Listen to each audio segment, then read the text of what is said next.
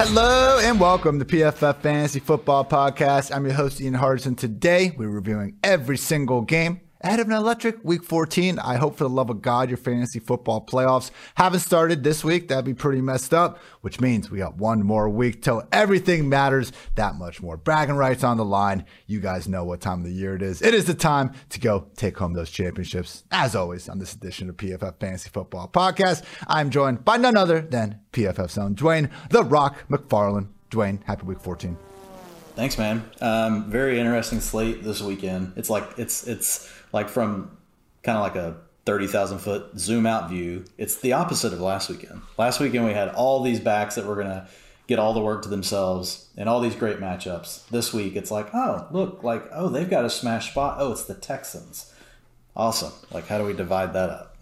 Yeah, I think we're both going to be complaining about some of the streaks of offenses we're going to have to talk about here. But whatever, football is football. And seriously, just before we get going, can everyone shut the hell up on Twitter about complaining about that Monday night game? It was snow. Like, what is your problem? I enjoy football. I know, Dwayne, you enjoy football. Like, if you don't want to watch every single game, that's fine. But I also don't need to hear about how happy you are about not watching it. Is there anything more annoying, Dwayne, than people talking about not watching football? No, that's probably at the top of the list, Ian. I mean, there are a few things above it, but I would put it way up there. Politics, people talking about not watching football, death taxes. The Mount Rushmore right there. But anyway, as always with this podcast, I'm going to take the away teams. Dwayne's going to take the home teams. We're not going to cover each and everything. We will still manage to go 2 hours regardless. But just know, trying to give you the big, most important aspects of this without breaking down each and every matchup. Dwayne, one day maybe we'll start our 24/7 just ongoing stream. We will never, stop recording. But until then, we'll continue to roll with this method. So starting things off Thursday Night Football, we got the Steelers at the Vikings. Minnesota sitting as a 3.5 point favorite. Game total is at 44. Dwayne, you were just saying death taxes. And how about Deontay freaking Johnson working as a wide receiver too? At worst, but at this point, it's just become wide receiver 1. He is the PPR wide receiver 7 this year on a per game basis and wide receiver 4 in expected points. So we actually were seeing him a couple weeks ago where it was more of a wide receiver 1 workload, wide receiver 2 production. Now we're just getting wide receiver 1 all over the place. So absolutely love that.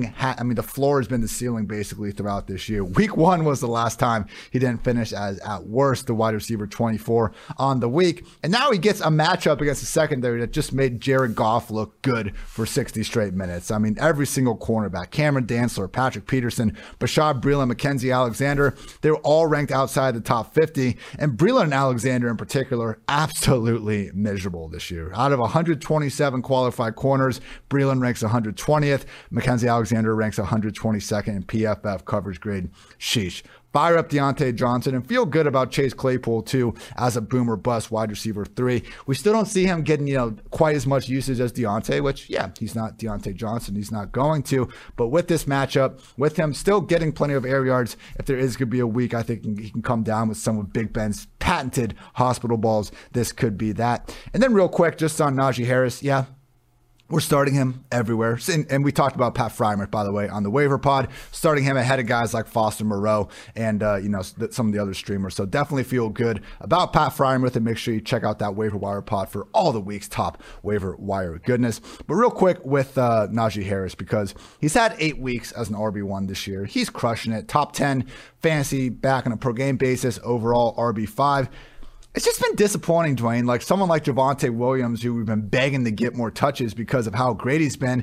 I knew Najee was going to be more of a volume-based RB1. It's not like we picked him necessarily because of his raw talent, but I'd like to see a little bit more out of the guy. PFF rushing grade this year, he's 41st among 61 qualified back. He's 54th in yards per carry, 40th in yards after contact per carry. He actually leads the league in total forced missed tackles, but he's only 28th on a per carry basis. Then even as a receiver, man, he's tied for 33rd in drop rate, tied for 29th in yards per out run. It's just been disappointing that we haven't seen more from Najee. Now, that could easily just be having to play alongside Big Ben, having to run behind a not great offensive line by anyone's measure. But I would just point out that despite all that volume, it would be nice if Najee could do a little bit on his own as well. Either way, lock him in as the RB1 he's been all year. That's how much volume means in fantasy football. And Dwayne, another running back that I think has actually been performing better than Najee this year. But hey, who cares because he has all that volume? Alexander Mattison for at least another week with Dalvin Cook still sidelined. Yeah, and with just kind of going back to how I opened the show, how these matchups, like it's all like the wrong teams landing, against one another as far as like finding some really smash spots for backs this week. Madison is one of the closer ones just because the Steelers give up 25.8 rushing attempts per game over the last 6, and Madison will have a full workload to your point. He'll see 70 to 75% of the rushing attempts. He'll be out there on passing down. So I will have him in my top 6, top 7 this week. I haven't exactly settled on where I'm going to put him. There's only one person in my tier 1 this week, so he's in tier 2 with about 8 or 9 other backs. But Madison will definitely be, in my top 7. As far as the rest of the Vikings go, Kirk Cousins pulls a pretty solid matchup, quarterback strength of schedule of 7. It's also kind of a weird spot for quarterbacks this week. We've only got 2 really great quarterback strength of schedule matchups. I mean, we've got, fantasy points allowed, but I try to line up, like you talk about, Ian, we want to get multiple data points because we know not just one metric is really the end all be all. So when we can find multiple things pointing to 1 or 2, 3, 4 players, and that's really where my Smash article comes from that I put out on Thursdays. It comes on Thursday, comes out on Friday. Kirk Cousins is in a pretty good spot this week. I wouldn't say he's a smash, but he's definitely an upgrade. The only problem is we won't have Adam Thielen. So what will Kirk Cousins look like, in an offense where he only has Justin Jefferson, has to lean more on Tyler Conklin, as well as seeing KJ Osborne.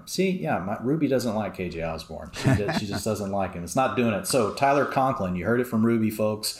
We're going to go with Tyler Conklin this week. But Cousins, I've got at number 11 this week. If he had, Thielen, Ian, I'd probably have him more like around 8 or 9. He's been very consistent over the last 4 to 5 weeks. And just looking at, the Vikings overall and the way that they're throwing the ball. Last year, they threw the ball 57%. This year, they're on pace to throw it 62%. So they are a little more pass happy this year. And that's despite actually trailing less. This year, they have trailed by 4 or more only on 23% of their snaps. Last year, it was in the 40s. I don't have it right in front of me, but it's like 19. It's like a 19% difference, or a 19-point difference. So trailing less, throwing the ball more. That's proof that your coordinator probably has at least gotten enough into Mike Zimmer's ear to say, dude, we got these really good receivers. We should probably use them more. Kirk Cousins, not so bad himself. So Cousins inside my top 12, again, would be higher with Thielen there. Justin Jefferson is my number 1 overall wide receiver this week. Cooper Kupp right behind him at 2. Devontae Adams at 3. Tyreek Hill at 4. That's a tier, folks, so don't yell at me. You can choose whichever one of those that you want to start. But Justin, coming off of last week, look, we just have to give him. We have to give it to him. So it's going to be a funnel situation. Playing against the Steelers, who run a lot of zone. Jefferson gets used really in all scenarios. But for folks that I have a lot of people hit me up with this zone man stuff, and it's come through for some people on some of the showdown stuff. So I'll just throw it out there, real quick. Looking at the Vikings as a team.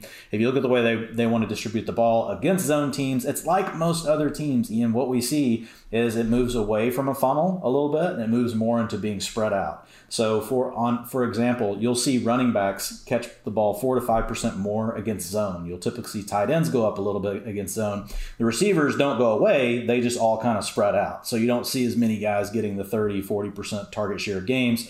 Either way, though, we know Jefferson, he's just so locked in. I wouldn't there's nothing that could move me right off of Justin Jefferson being inside my top 4 this week. I don't know that there's a data point that would work for that. But Jefferson's 31% targets per route run against man coverage this year, 23% against zone, which is still the number 1 on the Vikings, behind only who? The running back, Alexander Mattison, but he's got a really small sample size. But you go look at Dalvin Cook, he's at 20%, CJ Ham 20%. They just throw to the backs more. So if you're looking for something sneaky on a showdown slate, then there you have it. Maybe there is something there like with a CJ Ham, something with one of these backup running backs, because the Vikings do check it down to their backs. You're obviously probably already going to be using Madison.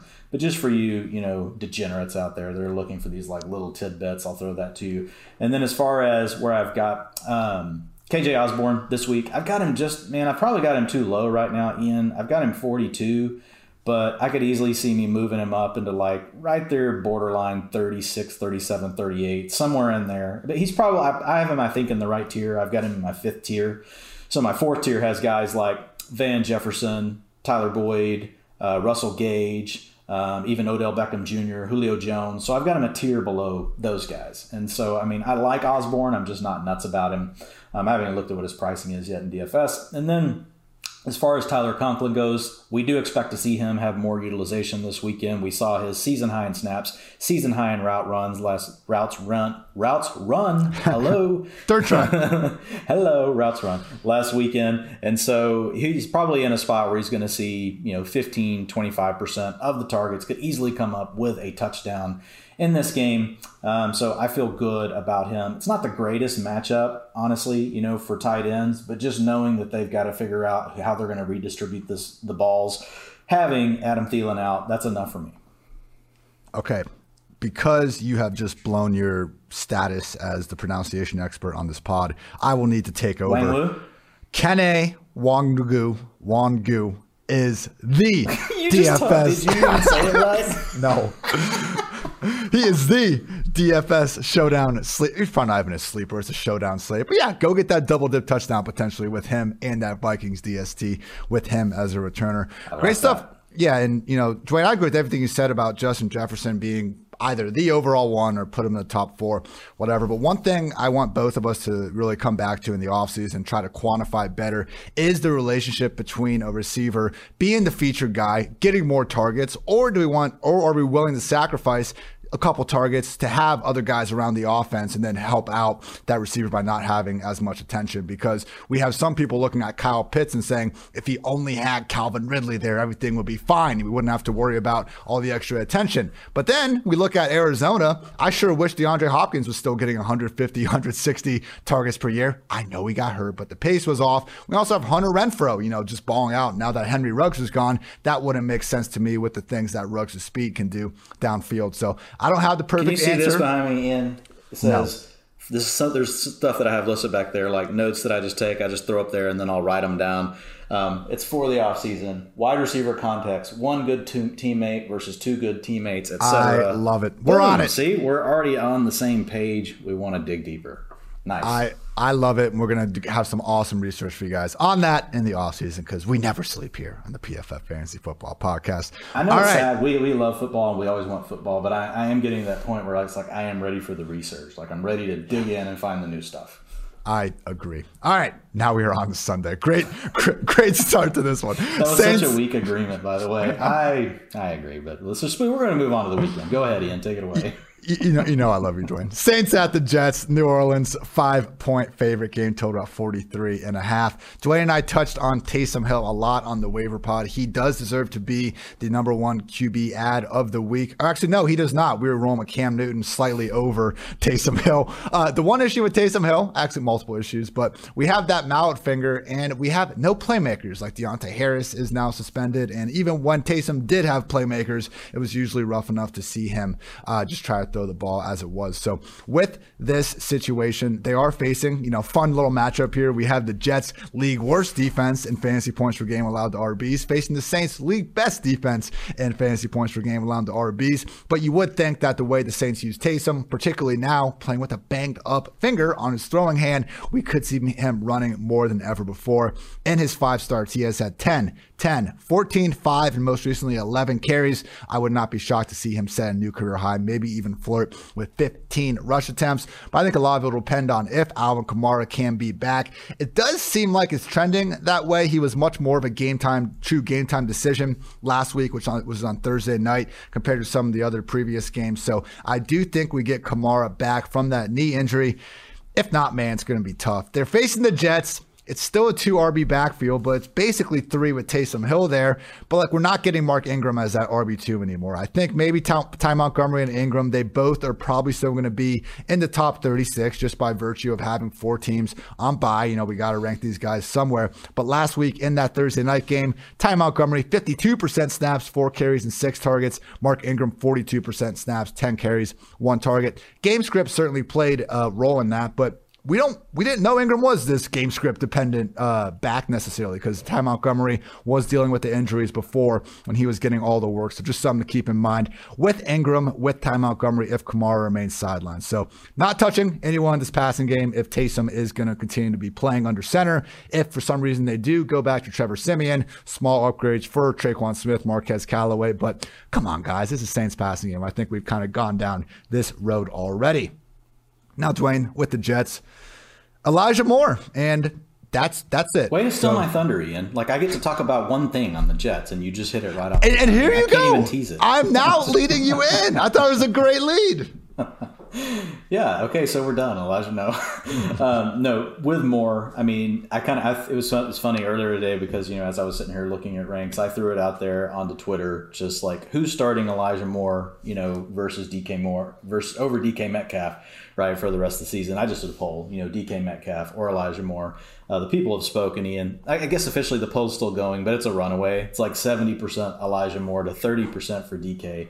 People are all in on Elijah Moore, and guess what? I really, really don't blame them. And honestly, I threw that question out there, honestly, just because it's very similar, right? Obviously, you're going to give the quarterback edge to Russ Wilson, but here lately with the finger issue and everything, you know, it's just not the same. We have a very bad offense in Seattle. We have a bad offense with the Jets. But for Metcalf, you have a team that runs less plays per game. They drop back less plays per game. And guess what? He has another really good target on his team. And Tyler Lockett, here we are, back to the research question again. But for me, with Elijah Moore, like, man, he's a lock right now, Ian, for 8 to 12 targets a game. DK, 8's like his ceiling. Like, we're just praying for 8. Like, sometimes, like, if we're at 4 by, like, you know, 5 minutes left, you know, in the fourth quarter, we're like, yes, he might get 5. Okay. He could get 5. So it's just a situation where I just feel like, you know, it's even enough that I would just lean into the volume, you know, and then people jump on Metcalf's talent. And I get it. Metcalf is very talented, but Elijah Moore's talented too, right? I mean, I think we're already seeing this. We've seen enough. And so for me, with Elijah Moore, it's going to be really hard for the rest of the way, Ian. In fact, I put him as a upgrade today in the utilization report for like the 3rd consecutive week. I don't know how many times I've done that this year, not very many. Usually once you get an upgrade, it takes a while for me to move you again. But Elijah Moore's just like, no, I'm breaking rules. You know, I'm going to make Dwayne keep working. So whatever. I hear you, Elijah Moore. That's good. I'm good with it. So I have him inside my top 20 this week. Probably going to end up inside my top 17, Ooh. Maybe top 16, but I have him at 19 right now. Again, I've got him in tier 2, so I haven't completely got these guys in the exact order I want them, but I've got them in the way I want them from a tiers perspective. That's the way I work through my ranks. I go through in tier first, and then I fine-tune the tiers and get them in the order that I want. So looking at more, though, just one real quick interesting thing, since I don't really have to talk about anyone else on the Jets, I guess I could spend all day on Elijah Moore if I wanted, which he deserves it. So when you look at Elijah Moore, we're playing against who? We're playing against the Saints. Saints are one of the most man coverage heavy defenses in the league. Now, that's not always good, right? Sometimes that means you're getting a tough matchup like Marshawn Lattimore, but I will lean into the volume. Elijah Moore, easily the most targeted wide receiver on his team. Why? Because he's a freaking alpha, and he's doing the same thing other alpha wide receivers do. To give DK Metcalf credit on the other side of the argument, he gets 35% targets per route run whenever it's man coverage. Lockett gets more when it's zone. But Elijah Moore, 32% targets per route run versus 21% on zone. And here's the next closest active Jet, because I got to skip over Corey Davis, who was at 18% targets per route run versus man coverage. It's going to be, and I'm going to leave the running backs out, it's Keelan Cole at 19%. So this is a big spot again for Moore, and we're going to get some misses from Moore, but the boom, you know, is just, it's too big, Ian, to risk passing up. So I will have him in wide receiver 2 range. The rest of the Jets, it's a tough matchup on the ground, and we have a complete committee. The Saints are just stubborn, you know, as far as giving up rushing yardage. They gave up a play late, I know, last week to Tony Pollard. He busted him with a long run. But overall, they're still a tough matchup, and we don't have a clear way to put a pin in anyone in the running game for the Jets. So until we get Michael Carter back, I'm just really steering away. Tevin Coleman will be in my 5th or 6th tier, so more like at the highest, he'll be like a low-end RB3 this week. And for those that did miss the Tuesday news, Corey Davis is done for the year while undergoing core muscle surgery. All wheels up for Elijah Moore. Gotta love that. I think he probably will get the Marshawn Lattimore shout out. That can be overcome by volume. We've seen guys do it. Interesting note, when we get the Cowboys, though, last week Lattimore did not shadow CeeDee Lamb. First time all year that Lamb played a significant more number of snaps in the slot than out wide, but with Elijah Moore, usually on the outside, would expect him to catch that shadow. Yeah, and just for folks real quick, if they want to know, so right now, 4 rookies, Elijah Moore is second in open rate versus single man coverage, is what he probably will see a lot versus Lattimore. 45.7%. It's not like elite, like at the very top, like with your Stephon Diggs or Keenan Allen's, but for a rookie, that's still really good. He's the best of all rookies right now that don't play in the slot. Jalen Waddle's first at 51.4% open rate, but he plays in the slot like 80%. Yeah, Waddle, do you adjust those open rates to target depth? I just wonder how much of that is like, yeah, Waddle, here's your screen, you were open. Well, that's why I'm saying, yeah. That's why whenever I talk about Waddle, I just preface it. I haven't found a way to pull it out of the data yet, just because I haven't gotten that deep with it. But anytime I talk about a player that plays in the slot, I always mention it because I know it's not just the screens; it's they get the motions, they get the. Yeah. I guess at the end of the day, no one should really care. You just want to know, they're playing a man team and they target him a lot, and guess what? They get him open, whether it's him or whether it's the team using the scheme to get him open. But whenever we're trying to talk about stacking players and their talent, I always mention it. I love when we were spending half the time on a matchup prod on like more macro theory, like fantasy Elijah stuff. Moore's just had this coming. You know, we're giving him his day, and then we can move on. Falcons at the Panthers. Carolina 3-point favorites. Game total at 43. Cordarrelle Patterson leads the NFL with a 92.9 PFF receiving grade. Only Deebo Samuel, Cooper Kupp, and Christian McCaffrey have averaged more yards per route run. 3.4 yards after contact per carry. That ranks 7th among 49 qualified players. Should I keep going, Dwayne? I got a million of these things, man. I'm sure you have. I only see a few bullet points on the show sheet I'm looking at. I know you've got your own little book there. Like, I know it's not on paper though. I'm sure it's electronic. Way to blow my cover. I actually did not have any more stats ready, but yes, Cordarrelle Patterson. We love him here on the PFF Fantasy Football Podcast, and we'll continue to treat him as an upside RB2 as at the absolute worst. I mean, last week was the rough matchup against the Buccaneers. CPAT was still breaking out some big runs anyway. Of course, he's always got that upside with his receiving game. You know, and we talked about Russell Gage a lot on the waiver pod. He is giving us legit wide receiver 3 value these days. He should be the most prioritized wide receiver in Fantasyland. And yeah, so Gage, Patterson, fine with them. Matt Ryan, I think this could be a troublesome spot. Falcons, 25th ranked offensive line and pass blocking grade. Brian Burns and company, not quite the group you want to be having that problem with. And Dwayne, this kind of shocked me today. I was looking at the point differential around the league. The Falcons are the 4th worst team in terms of point differential, only better than the Jaguars, Jets, and Texans. They have truly been horrendous for most of this year. And I'm sorry, guys, but that also means Kyle Pitts has been horrendous for all but 2 games this season. It's okay, but if I see one more fantasy analyst give me your 17-game receiving yard pace trying to make out Pitts' season to be anything other than a disappointment, I'm going to throw up, Dwayne. I don't know. You guys have got to stop doing this. Ian's told you multiple times now. Like, come on, we got to stop. Because if not, I got to keep hearing about it. 75 or fewer scoreless yards in all but 2 games. The one touchdown came against who?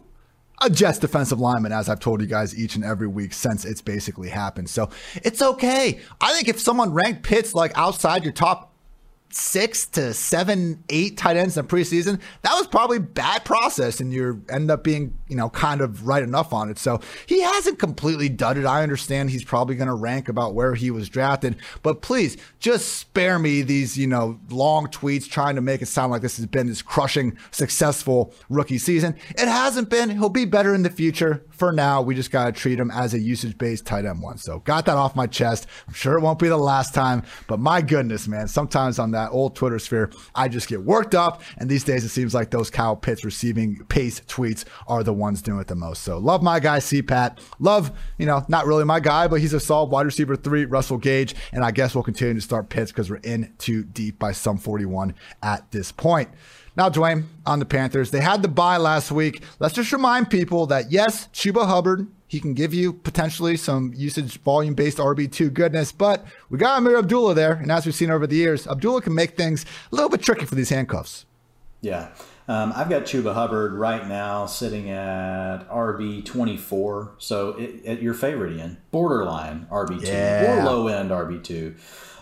You've been switching it up on me a little here, so you're kind of an off brand. But it's a good matchup for Chuba. You got a 9.4 out of 10 on our running back strength of schedule, which is the second best on the slate. 27.6 points per game given up to opposing running backs in a PPR format by the Falcons.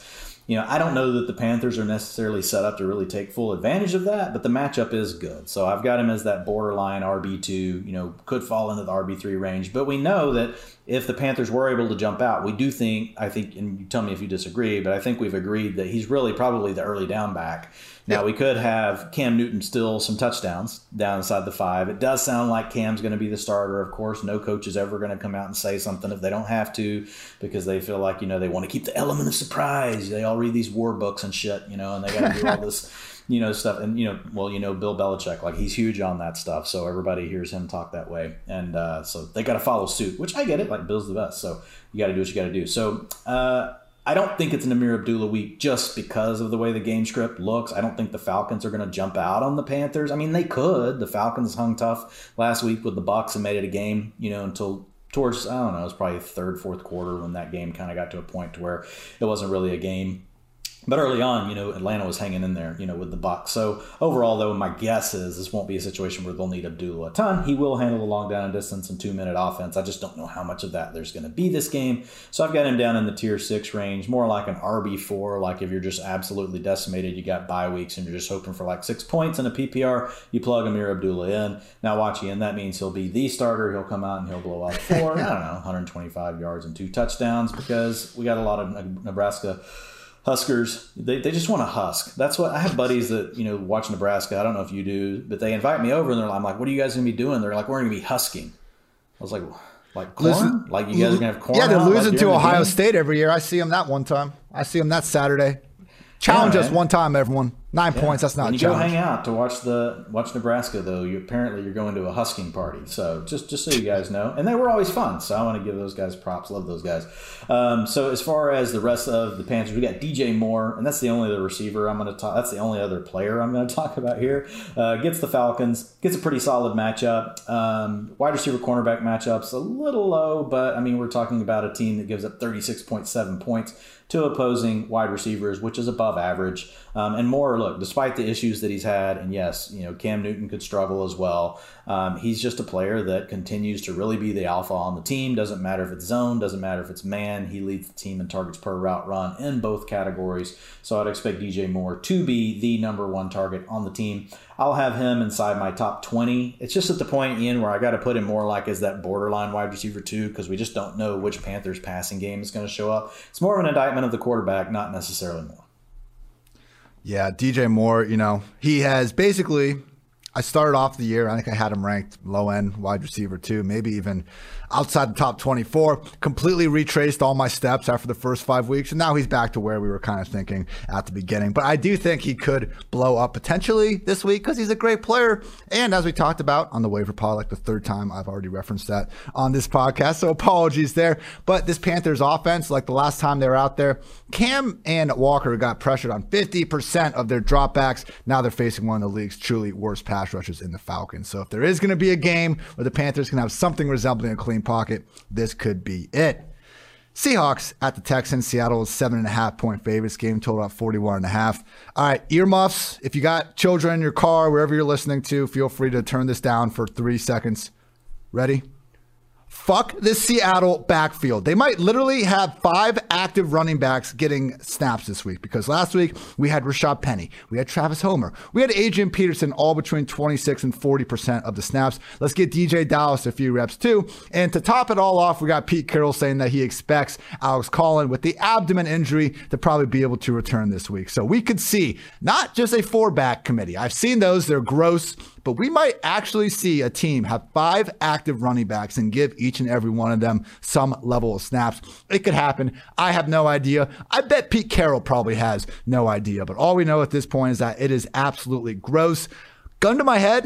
We're getting dark now. Gun to my head, though. Let's stay dark. It is Seattle. It's Seattle. It's Seattle. Rashad Penny would be the one I'd expect the most, but Adrian Peterson could easily just take over now that he has been in the offense for a little bit longer. The answer is no. So just don't do it.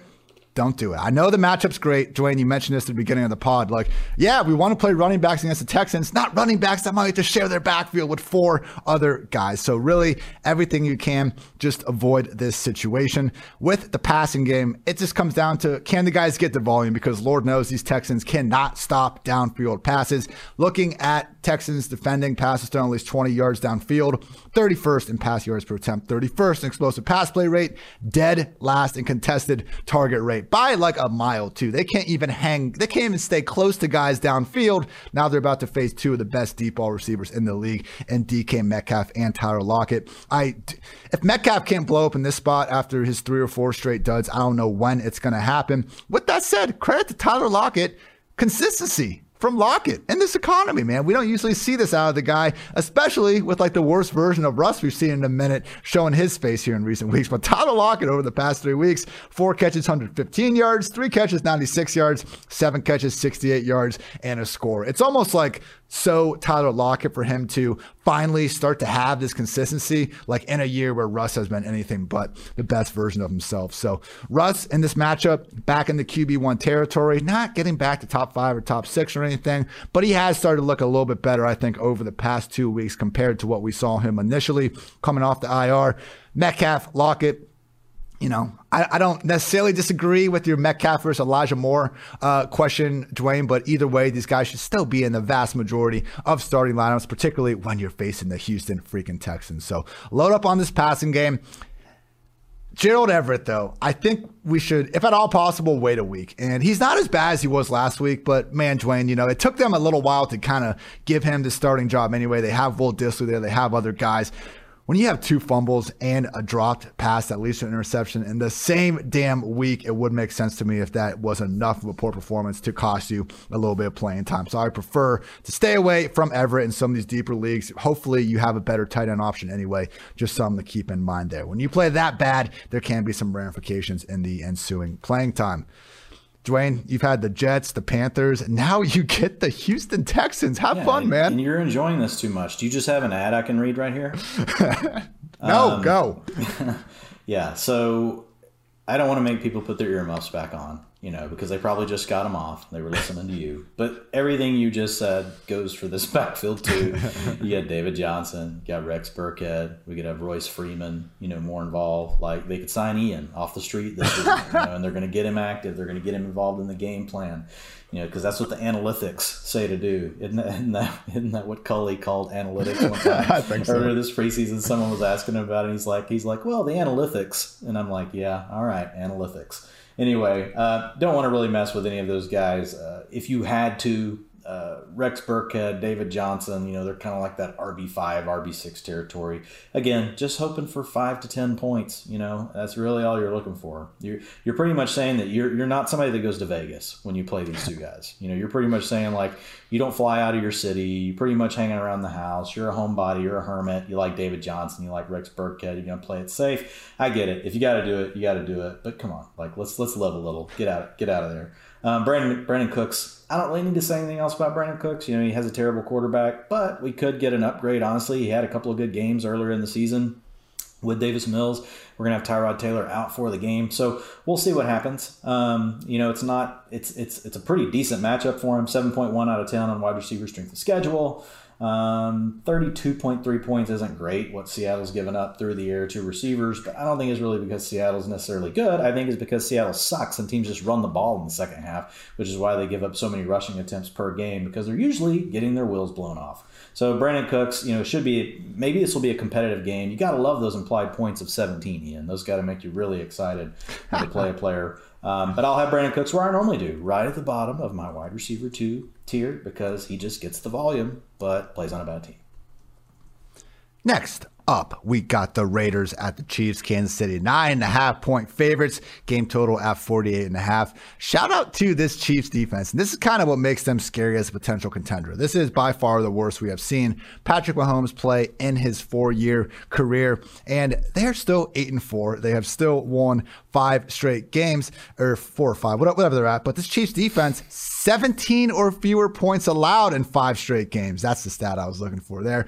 4 of those came at home. It's not the wildest competition. They faced a banged up Cowboys offensive line, things like that. But either way, I mean, it wasn't that long ago that this Chiefs team was basically like, okay, they better be able to score 30 points because their defense has given up at least 28. Now we're actually seeing them get some ugly wins and be able to win despite being the best version of themselves. So they figured this out going into February. Be careful doubting Mahomes and company. But over on the Raiders, in order for them to be the best version of themselves, they got to get the deep ball back. And that is how they took down the Chiefs in Arrowhead last year. Henry Ruggs had like 2 catches for 118 yards and a touchdown. I'm not saying Deshaun Jackson can be that good, but let's at least find out at this point. They haven't played him for even 50% of the offensive snaps so far since he's joined the Raiders, and we've seen that start to impact Derek Carr's deep ball rate in weeks 1 through 7, 16.2%, ever since 12.9%. So honestly, man, there aren't many quarterbacks more efficient throwing downfield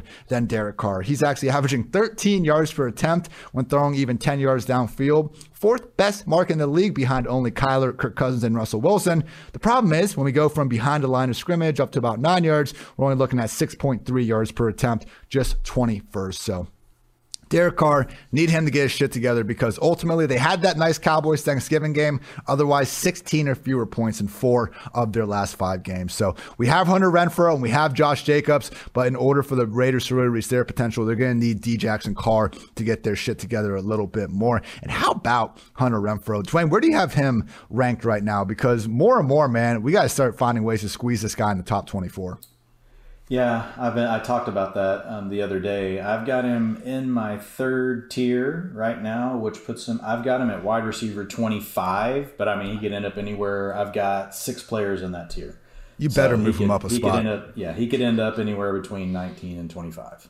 Last 5 weeks, wide receiver 11, wide receiver 11, wide receiver 53. Whomst amongst us hasn't had a dud from time to time? And then wide receiver 5, most recently wide receiver 12. Trust Hunter Renfrow. He's about the only thing we have in this passing game. Foster Moreau, borderline tight end 1. And yeah, guys, he's really busted in back-to-back weeks when you look at him almost having a full-time role against the Cowboys as well. So I know nobody can ever take that 6-catch, 60-yard, 1-touchdown performance away from us. Just realize that's not what's going to happen each and every week out there. The big, I guess, question is what's going to happen with Josh Jacobs, because he is almost in a similar situation as Antonio Gibson at this point, where we could see him finally start to have that true 3-down role that we've been begging for really his entire career. Josh Jacobs had 27 total targets in 13 games as a rookie. He has 29 since the Raiders' Week 8 bye. Like, they are finally force-feeding him the ball. A lot of that has come, I think, because they've wanted to get him more involved, but also because of injuries. Kenyon Drake, unfortunately, his season is over with that broken ankle. And Jalen Richard is on the COVID list. I believe he's going to be out at least this game as well. It's been hard to find, exact vaccination statuses. Same thing with Keenan Allen. But Richard was a player that was awfully vocal on Twitter about not being a big fan of the vaccine. So I do not think he will be ready to go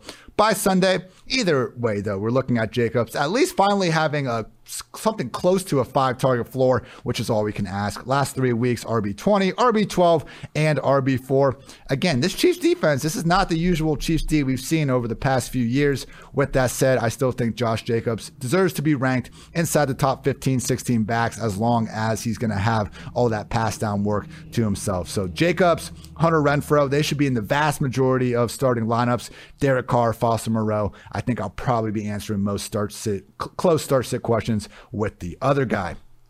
Now, Dwayne, this Chiefs offense, they've had the one game where they look good over the past, really since that Washington game, like in week 6. They've looked really good approximately one time. And it was against the very same Raiders defense. So are we back? Is everything going to look great again this week?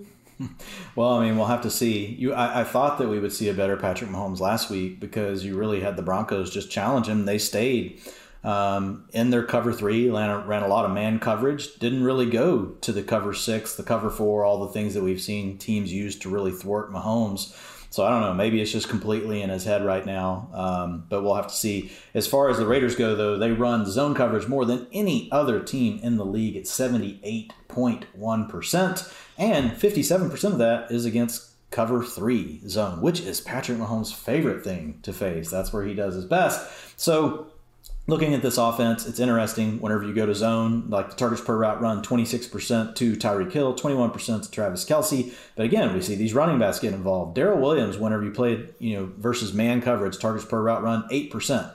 Zone, 19%. So this could be a spot where we could actually use Darrell Williams, even though we know we've got the split backfield. Because really at this point, like in a game like this, he could be the third target, Ian, behind, we could have Tyreek Hill be first, Travis Kelce be first or second. Those two guys, right, they're obviously the top. But then none of the other receivers have stepped up. So it could easily be Darrell Williams as the third option. Or we could actually see, Clyde Edwards-Helaire get a little bit more involved in the passing game as well. So right now, from a passing game standpoint, I've got Patrick Mahomes still in my top three. I've got him as my quarterback three. Josh Allen and Kyler Murray are above him this week.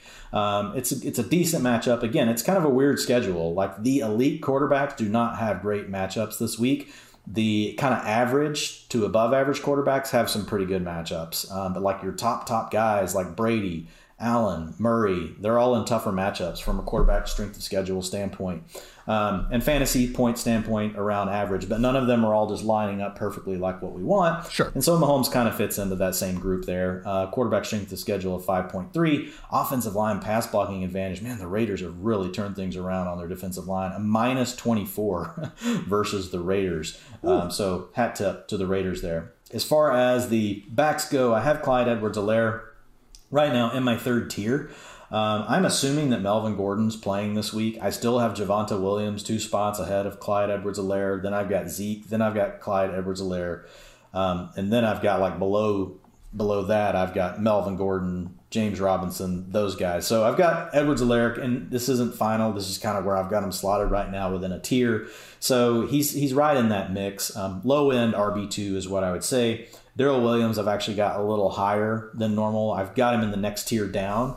But just based on that information that I just shared with you, I think we could see a situation where we see Darrell Williams get involved in the passing game, and we've seen that be the case because guess what? He handles all the long down and distance. He handles all the 2-minute offense. So when the Chiefs decide that they really are in throwing the football mode, it is Darrell Williams. Darrell with 1L Williams that gets on the field. I always wonder, was that an accident? Were his parents having too much fun, that night, or was the dad having too much fun and he had to sign the birth certificate? He's like, this Bill got 1L or 2 L's. We're gonna go with I'm so sorry to cut off this super important rant you were just going on about the mystery of the 1L. It's okay, just go ahead and do it anyway.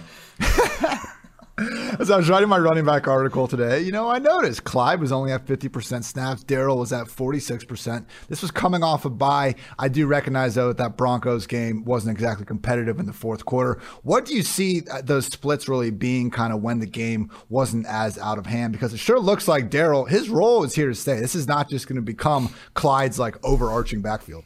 Yeah. One of the things we always do, first thing I do, like when I look at these splits, I look at it by quarter. And then if I notice something, then I drill in to the drives. And it was pretty even, throughout. Like, I think these guys have their roles. I think Clyde Edwards-Helaire is the lead early down back. He's handled 52 and 64% of the rushing attempts over the last 2 weeks. I think Darrell Williams is only a change of pace in the running game. He's going to see 20 to 30% of the rushing attempts. But when it comes to passing downs, when it comes down to 3rd down and 3 or more, or 4th down, it's going to be Darrell Williams on the field. If they want to go light speed, 2-minute offense, then it's going to be Darrell Williams, whether that's at the end of the game or they just decide to run tempo for a drive. We're going to see Williams out there. So I expect to see it pretty close. I think depending on game script, you could see it flip a little either way. Like you could see a week where Edwards-Helaire is a little heavier in the snaps. You could see a week where it's Darrell Williams a little bit closer and it's almost 50-50. I think it'll always be somewhere between like a 60-40. That would be more like the Chiefs really winning a game and blowing another team out. Probably 60% Edwards-Helaire, 40% Williams. But I could see a game where the Chiefs just fell behind early and had to keep the pedal down, which they've done several times this year. You could see something, I think on those games, you're going to see more like a 50-50. You could even see Darrell Williams slightly ahead. If you want to continue your 1L conspiracy. No, it's already over. It's okay.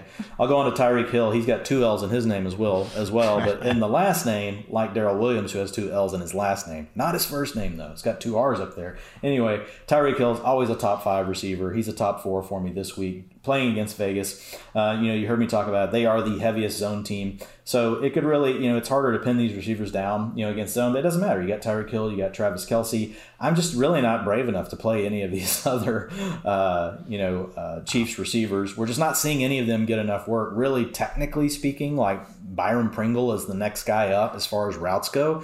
But really, I mean, we've seen this for how many years in a row now? Ian, 3. But really, the third receiver, it's empty. It's Sammy Watkins never did much with all those snaps. We've seen Demarcus Robinson occasionally will put up a game, but overall, empty snaps. We've seen Mecole Hardman have a game here or there, but overall, they're empty snaps. So it's really feeling like the same thing with Pringle.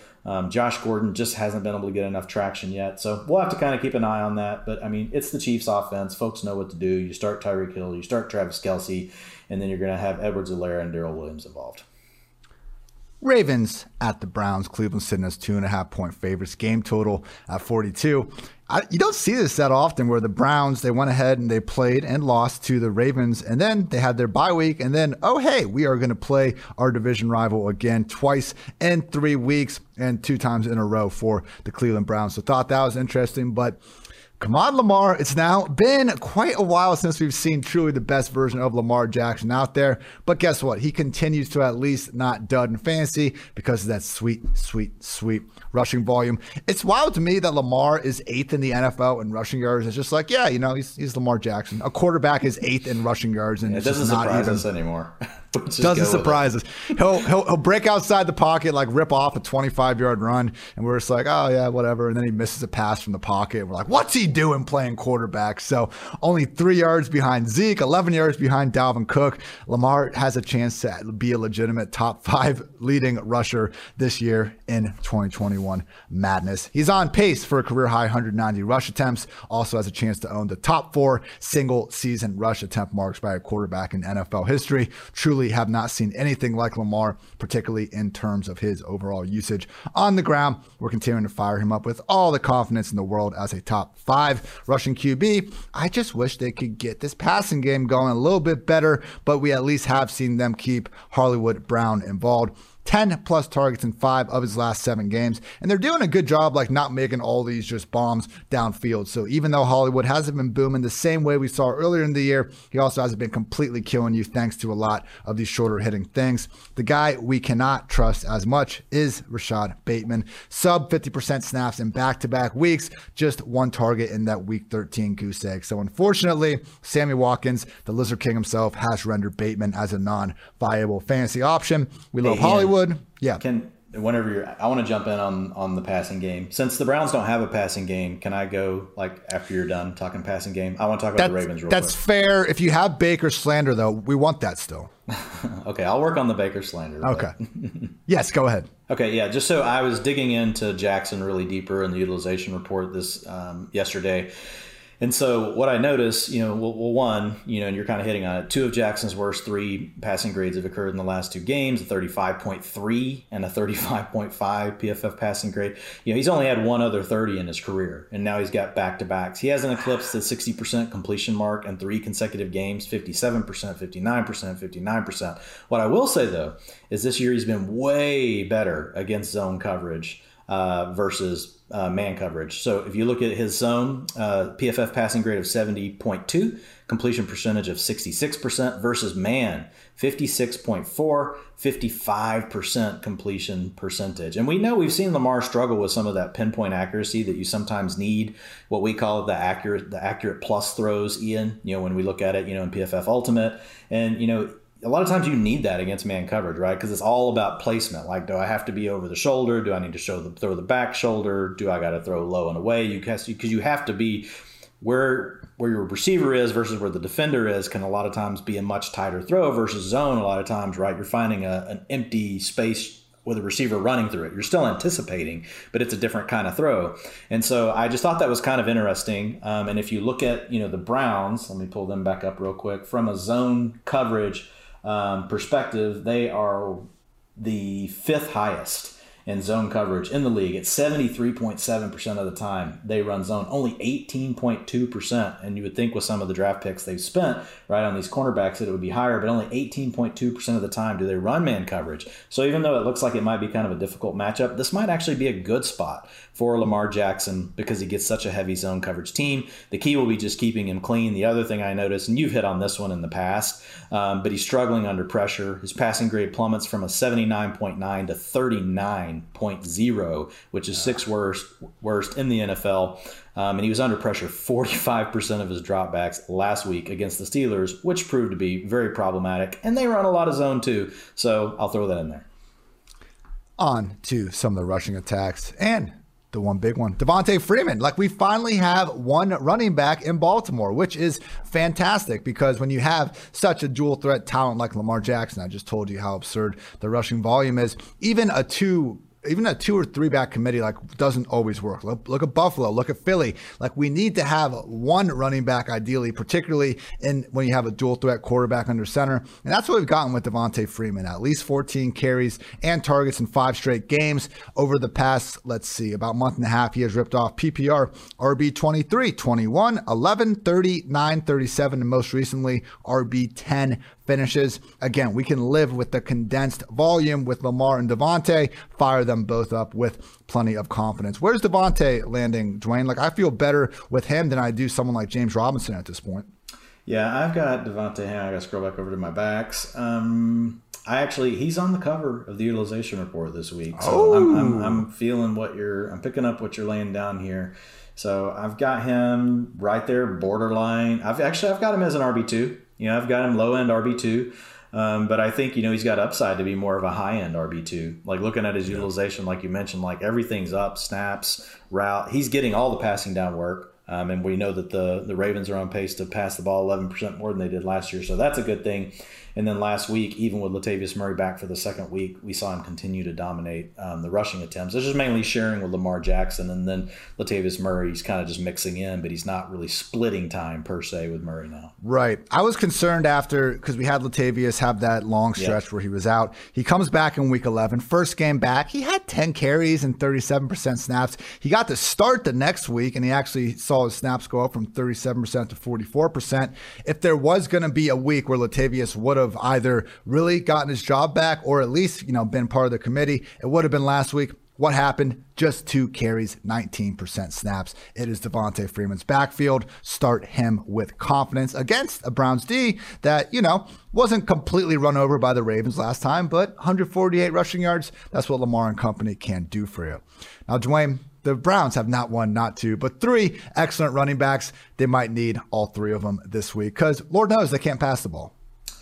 Yeah, since I have to say something about Baker, I'll just say I don't even have him ranked in my top 24. So even QB flex folks, sorry, you can't use Baker Mayfield. Moving on to the running game, Nick Chubb, Kareem Hunt. I think a lot of people are worried about Kareem Hunt, just kind of looking at the public sentiment that's been out there, and some of it might be Dearness Johnson. We did see Dearness Johnson get a little bit of work last week. I don't know, or the week before the bye. I don't know that that's going to really stick, moving forward. And it wasn't enough to make Johnson valuable, but it was enough to kind of be a pain, right, to the other 2 guys. But man, going back to Kareem Hunt, looking at him early in the season, and we saw here were his finishes in a PPR: 16, 41, 2, 16, 7, 25. And look, you just mentioned it, like the passing game is anemic, but part of that is because they just don't have any weapons. They've got Jarvis Landry, who's a nice player, but he's not someone that strikes fear, right, into the heart of the defense. Maybe Donovan Peoples-Jones, can pick things back up. He had kind of had some good buzz going in camp, got hurt.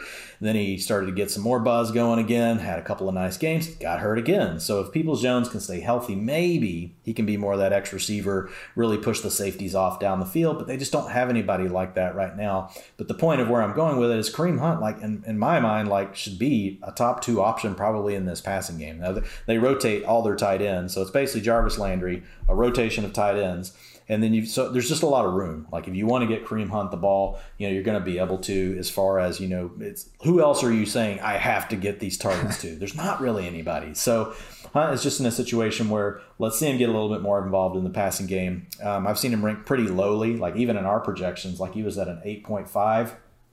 I've got him ranked up with the rest of the guys. They're projected more for like the 12 to 13 points. Right now, I've got Hunt as my RB20 on the week. I've got Nick Chubb as my RB16 on the week. These guys definitely both carry some boom busts when they play in games together. We know that. Kareem Hunt will handle the passing downs, handle the long down distance, and he's also the closer. So Nick Chubb has a really narrow needle that he has to thread, which is game's got to stay close, and he gets the early downs. If it turns into a blowout where they're losing, Nick Chubb loses work. If it turns into a blowout where the Browns are losing, Nick Chubb loses work. So it's a really odd situation rooting for Nick Chubb because you almost don't know what to root for. You're like, oh God, don't get ahead too far. Oh no, don't fall behind too far. So it's funny, but we know the talent's elite. Nick Chubb's in the top of everything, missed tackles force, per attempt. You want to look at, yards after contact, way up there, explosive run rate, number 1 in the NFL. So Nick Chubb, gonna go ahead and fire him up. We just know he's not involved in the passing game. As far as that passing game goes, outside of what we may see with Kareem Hunt, it really just comes down to Jarvis Landry. The nice thing for Landry is he's actually, and I know we've been really low on Landry lately on the pod. He has been wide receiver 27 and 17 in the last 2 games. So it's also probably a little bit of a health issue. And I know it's nothing against Landry. We both like him as a player. It's just he's not as dynamic. He doesn't give you the upside, right, that some of these other guys give you. But I've got Landry right now in my tier 4 of wide receivers. And so I'm just looking. So I've got him wide receiver 38 right now on the week. So so basically he's a low end wide receiver 3 is the way that I'm looking at it. But he could give you a wide receiver 2 performance. He's almost done that 2 weeks in a row now. What's Jarvis supposed to do, man? This offense has 225 or fewer passing yards in all but two games this year. All but 2 freaking games. You can't 225 yards. Beckham left, and they put up 41 against the Bengals. We had that long touchdown in Donovan Peoples-Jones. It was looking like we were going to party like it was the second half of 2020 all over again. To this day, Deontay Wilder, to this day, that stands as the last touchdown pass Baker Mayfield has thrown to a wide receiver. OBJ has 2 for those counting at home. They have scored a total of 30 points in their last 3 games. Stefanski mocked the idea that they would bench Baker. I mean, I don't know, man. Isn't the goal to score points? Browns have scored 14 or fewer points, 4 of their last 6 games. That is the highest amount in the NFL. Less gross game. Cowboys at Washington. Cowboys sitting as 4-point favorites. Game total at 48. Ezekiel Elliott looked way healthier, way better in the first 2 months of the year. I wish they would shut him down. I understand he's great in pass pro. I understand I've heard smart guys talk about how much better he is running between the tackles, getting 4 yards and there's only 2 yards there. This is not meant to shit on Zeke. It's more about praising Tony Pollard because I wish we could do that more. Instead, every time Pollard has a touchdown run, it's just get Zeke off the field. It can't just be great play, Tony Pollard. But yeah, I think we'd be having this conversation if Pollard was on any other team in the NFL because he has been that good. PFF rushing grade, he is 3rd among 54 qualified backs. Missed tackles force per carry, he's tied for 9th. Yards per carry, he's 3rd. 2nd in yards after contact per carry. Unfortunately, Zeke continues to get all the usage, more or less. It is more split up these days, about 60-40 between the guys, but Zeke continues to be basically a touchdown-dependent RB2 at this point. But hey, he's in the league's 2nd-ranked scoring offense, so he'll continue to get those scoring opportunities. Pollard's someone that we still got to rank him a little bit under Zeke based on that opportunity. I don't think he's good enough quite to make up, for these 6 to 8 touch differences. Yeah, he will when he busts, a 50-yard touchdown in the house like he did against the Saints. Tough thing to consistently lean on week after week after week. So Pollard, hey, RB3 territory, recommended flex. I'm all for that. Just realize Zeke, as much as we want him to be the RB2, remains the RB1 in Dallas. But I really think the Cowboys' best path to success is just airing it out. This is PFF's 25th ranked secondary. We saw everyone killing Washington early in the year. I think they've corrected themselves a little bit here, but when you don't have a true game changer like Chase Young on that defensive line, when you face, a real top tier unit like this Cowboys offensive line, that's going to be problematic for all those corners involved. So expecting Amari Cooper to be better conditioned, more back to his usual role after having that extended week to get right following last Thursday night's win over the Saints. And with that, we can kind of get back to treating him as that low end wide receiver 2 that Michael Gallup pretty much was in his place. 3 games without Cooper. Last one barely playing, usually just high leverage situations. Michael Gallup, wide receiver 41, and then wide receiver 20, wide receiver 22. So we've talked about some of these situations, Darrell Henderson, Sony Michel, Dalvin Cook, and Alexander Madison, like just basically flipping the guys when one's ruled out. That's more or less what we can do with Amari Cooper and Michael Gallup when Coop is forced to miss times. Of course, though, CeeDee Lamb has cemented himself as the number 1 in Dallas, wide receiver 13 in PPR points per game. He would have had it worked out for him anyway. I'm just seeing if he didn't have over 100 receiving yards last week, but the only reason was because they ruled this like screen pass to him actually went backwards. So he had 33 rushing yards with the 89 receiving yards. Continues to look like one of the best players at his position in the league. I mean, it's going to be really tough to rank more than 5 wide receivers ahead of CeeDee Lamb in redraft next year. I'm getting the itch for these 2022 ranks, Dwayne. We can't get too ahead, but mine is starting to whirl with all that. Finally, Dalton Schultz. There's some people to report to that'll be happy to see your 2022 rankings, Ian. They're ready for it. 2022. Oh, look at the 2023 ranks out by week 17, 2024 by the wild card round. Fuck that. Dalton Schultz without Amari Cooper, tight end 12, tight end 8. Tight end 12, he's a low end borderline tight end 1 when all these guys are getting healthier, not someone that needs to be necessarily featured ahead of more consistent, factors of the offense. The first 2 guys that came to my mind were Mike Gesicki and Dallas Goedert, who were both on bye, so bad examples there, but I think you guys know what we have in Dalton Schultz at this point. And then with Dak Prescott, obviously he has cemented himself as a consistent matchup-proof QB1. Great day to be great there. And honestly, Dwayne, it's been a great day to be a Washington football team fan over the past 4 weeks. Got that winning streak going. Heineke's playing good ball. And don't look now. I'm going to break my rule and kind of use the not per game numbers to help my argument here. Antonio Gibson, fantasy RB11. Wow, we're here.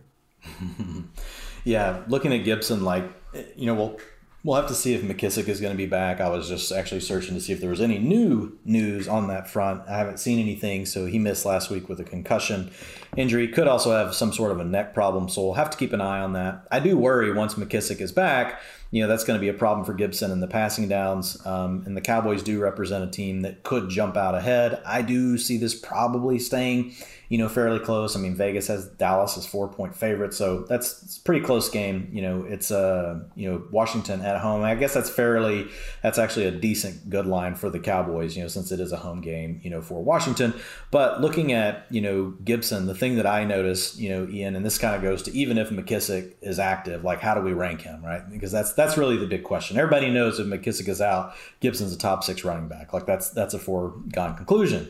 But what do we do if McKissick is back? And what has really been at the root of Gibson's, resurgence in the second half of the year, other than probably to your point, you mentioned this on the pod the other day, he does look healthier than he's been all season, right? He's still getting managed in the week as far as his practice reps go, still has that shin issue, but he looks really good right now when he's running the ball. Looks like, he's running angry, he's running with authority. It's funny, like this guy was ever a receiver. It's like you almost forget, like he's running more, with more power, like a bigger back, but he still has, the quick feet to be able to evade the tacklers. He's got a lot of great things going for him. But the biggest thing that I notice, Ian, over the last 4 games, they have 119 rushing plays playing with a 4-point lead, or not rushing plays playing with a 4-point lead or more. Over the first 8 games, guess how many snaps they had playing with 4-point lead or more?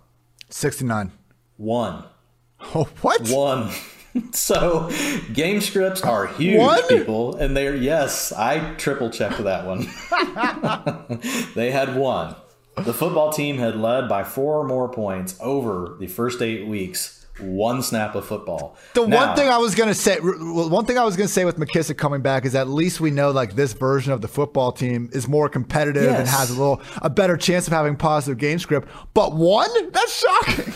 It was bad. They were one of the worst teams in the league. So, wow. I mean, they're starting to gel a little bit. They've gotten healthier in some areas. I'll talk about the tight ends in a minute, which is kind of a problem again. But Gibson, for me, I've got him at RB15. And so I like him. He's in my 3rd tier of backs. And that's what I think he is. I think he's basically in games where McKissick is playing, We're going to look at Gibson as a high end, mid-range. I would say that's actually, in my high end RB2 range, right? You need the script to go right, though. He could still get scripted out. That and health are the two main things that have changed. The scripts have gotten better and Gibson looks better. He's playing better. So, but it was to the point where I had him as a low end RB2 every week. Like I think there was one week where actually I had him like 25 or 26, whenever we didn't have many buys. I had him actually outside the top 24. So you're not really in danger of that anymore unless the football team just falls on their face. So you're in good shape there.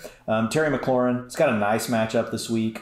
We know that Trevon Diggs is great, but he's also willing to risk it.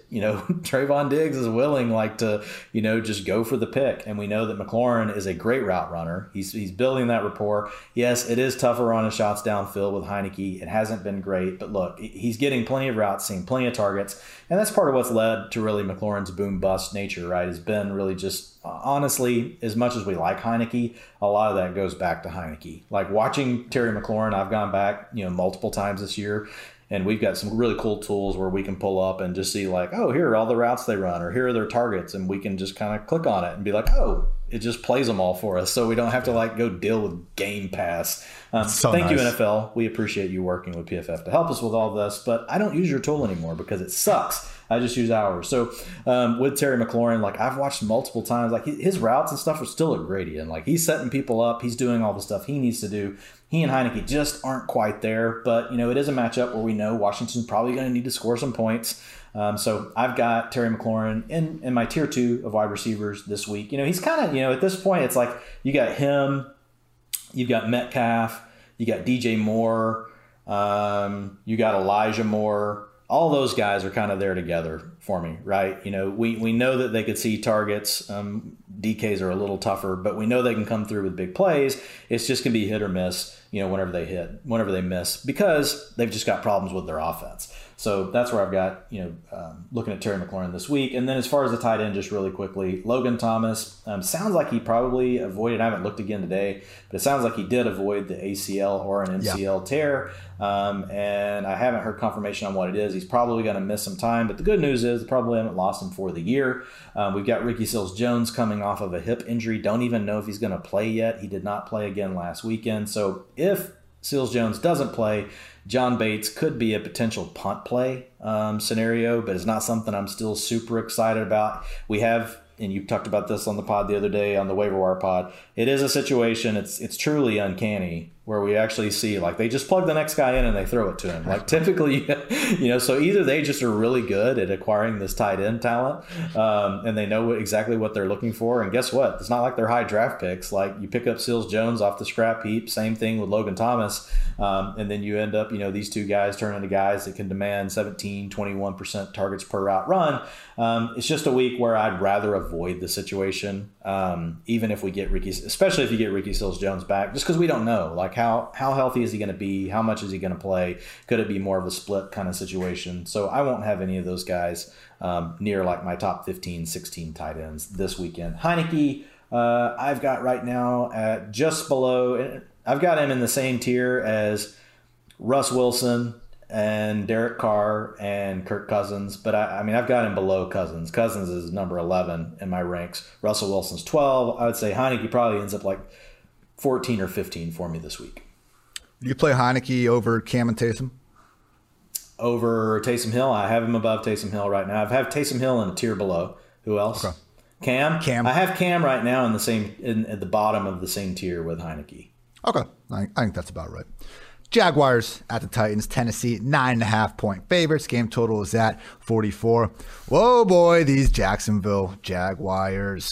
I hate you guys. James Robinson loses a fumble on the first drive of the game. He proceeds to play 7 first-half snaps, did not touch the ball again until just before halftime. Later in the game, Carlos Hyde loses a fumble. Don't worry, Carlos. Get back out there, and we'll give you 2 more carries on the very next drive. And I'm not going to list all the stats, Dwayne, but you can check out my RB article if you guys want to see them. I would be hard-pressed. If anyone can out there, this is a challenge to anyone. If you can find me one stat that shows that Carlos Hyde is a better football player in any facet of the game, please show me. You can find me on Twitter. Don't waste your time, @Hardest. folks. Don't waste your time. I check receiving, pass protection, running back, every single thing, yards after contact, and it's usually not even freaking close. So, like, they interviewed James Robinson after. My heart breaks for the guy, the way it's hearing about it. It's just so pathetic, man. This offense hasn't scored more than 17 points since their Week 7 bye. They have passed 10 points twice. Trevor Lawrence hasn't thrown for 250 passing yards in a game since Week 6. Week 1, he threw those 3 touchdowns, and we were like, okay, maybe he could put up garbage time points. Nope. That's the only time the number 1 freaking draft pick has thrown for multiple scores in a game. So I guess the only question here, because Lord knows we can't trust any of the fantasy assets, don't play the wide receivers. For the love of God, don't play the wide receivers. Don't play Lawrence. Even James O'Shaughnessy is kind of losing his grip on the real every down roll. I don't want anything to do with him, even as a punt play. A cool thing, Dwayne, I know it goes into your Christmas tree rankings, implied points, seeing if we can get. It's a great system you have, and I think implied points are awesome. I just love that you call it my Christmas tree rankings, because I've said the damn Christmas tree thing. But that's what I'm going to name it from now on. That's what I'm going to resave this workbook as. The Christmas tree rankings. My first employer in this industry, who always have a soft spot in my heart, Fantasy Labs. They have an awesome Vegas dashboard you can find on fantasylabs.com/NFO/Vegas. And it basically just really red and green everywhere, shows you, who's implied. You can sort. It shows you how the lines are moving throughout the week. Very useful tool. So basically, you can sort by implied points to see, based on the game total and the spread, how many points Vegas expects each team to basically score or projects them to do so. And the bottom 5 teams this week, the Bears at just 15.5, Texans and Lions at 17, and the Jaguars and Giants at 17.25 implied points. Absolutely brutal.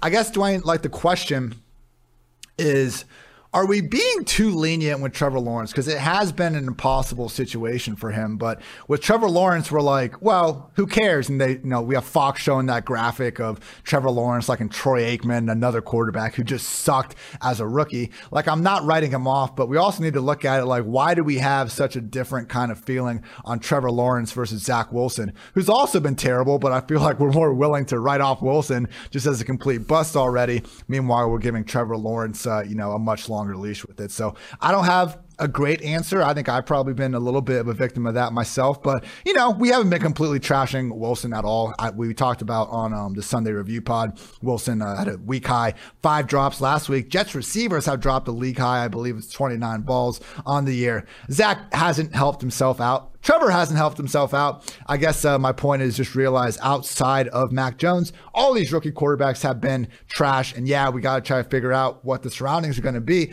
But Dwayne, we got to be careful here with Trevor Lawrence that we don't fall into the freaking Sam Darnold trap again of just waiting 3-4 years for this, generational QB prospect to turn it around when he continues to really do nothing other than suck. So I just hope that Urban can get out of here after this year and we cannot have to worry about how much is Trevor, how much is the system he's in, because, we shouldn't have to forget everything this guy was able to do at Clemson and just all the tools he has.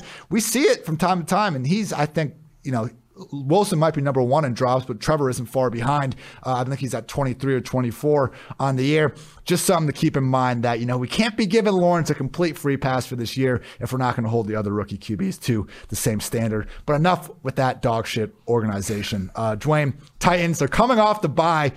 We talked about this on the waiver pod, though. It's fine to expect them to put up plenty of points here against the Jaguars. Be careful, though, about just lining up Dontrell Hilliard and even Deontay Foreman, because Jerry McNichols is probably back this week. He might have something to say about that committee. Yeah.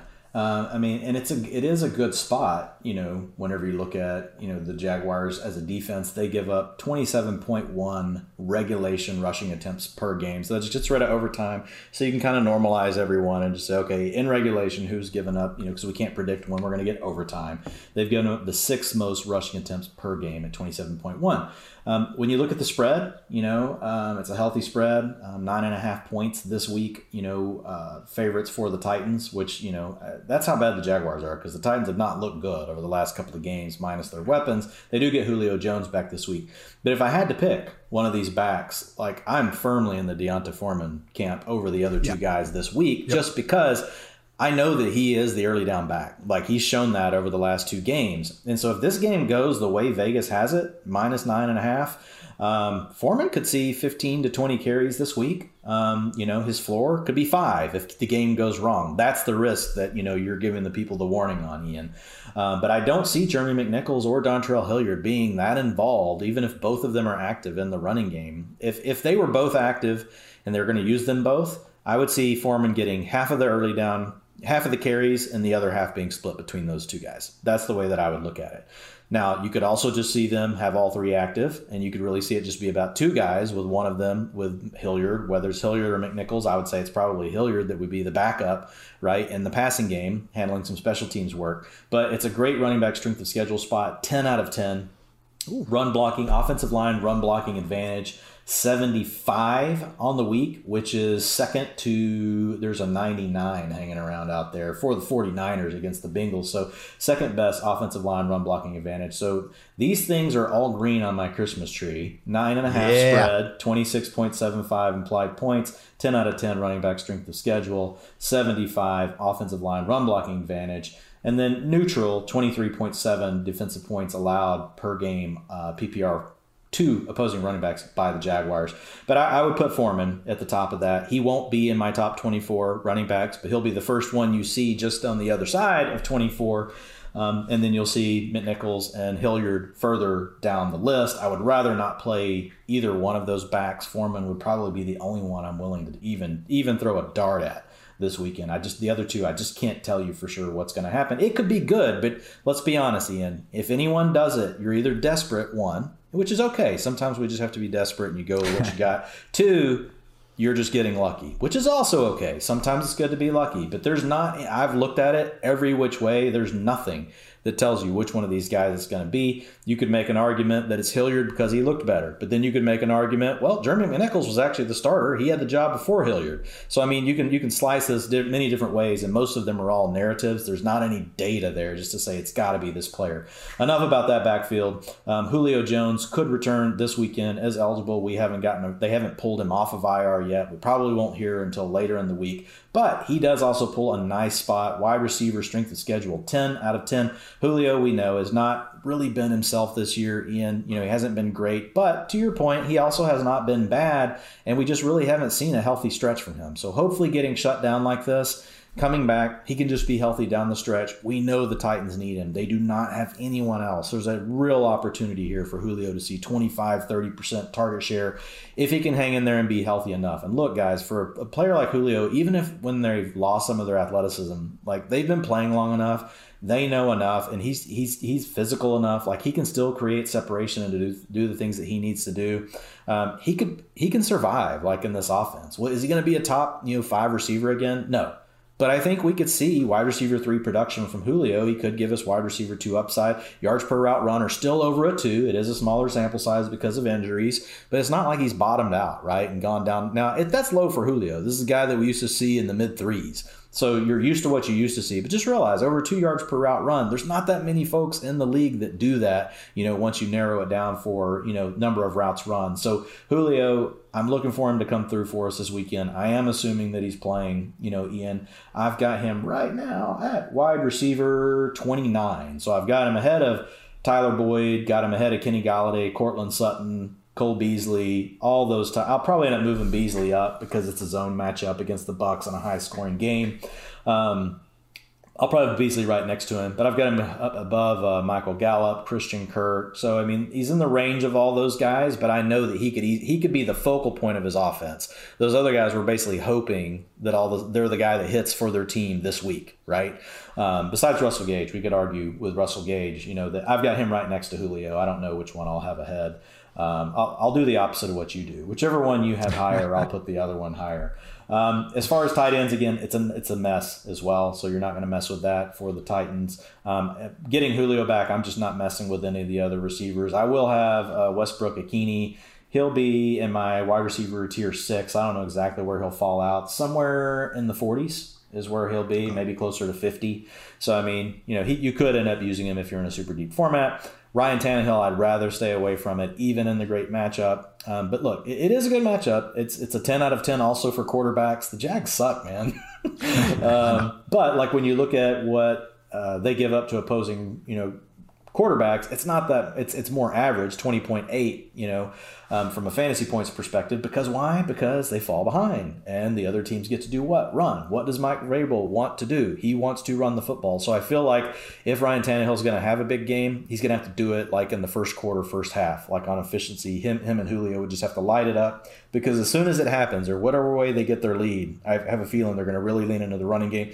This is a team that trailed to the Patriots, I don't know, 80% of the snaps. I'd have to go back and look again. I guess I can pull it up. I got it right here in front of me. But this is a team that trailed against the Patriots before, the bye week. I'm looking at it here. Sorry. It was like the whole game. I mean, yeah, it was like the whole game, but I've already got it pulled up now, Ian. It was the whole game. They trailed by 4. They trailed by 4. There we go.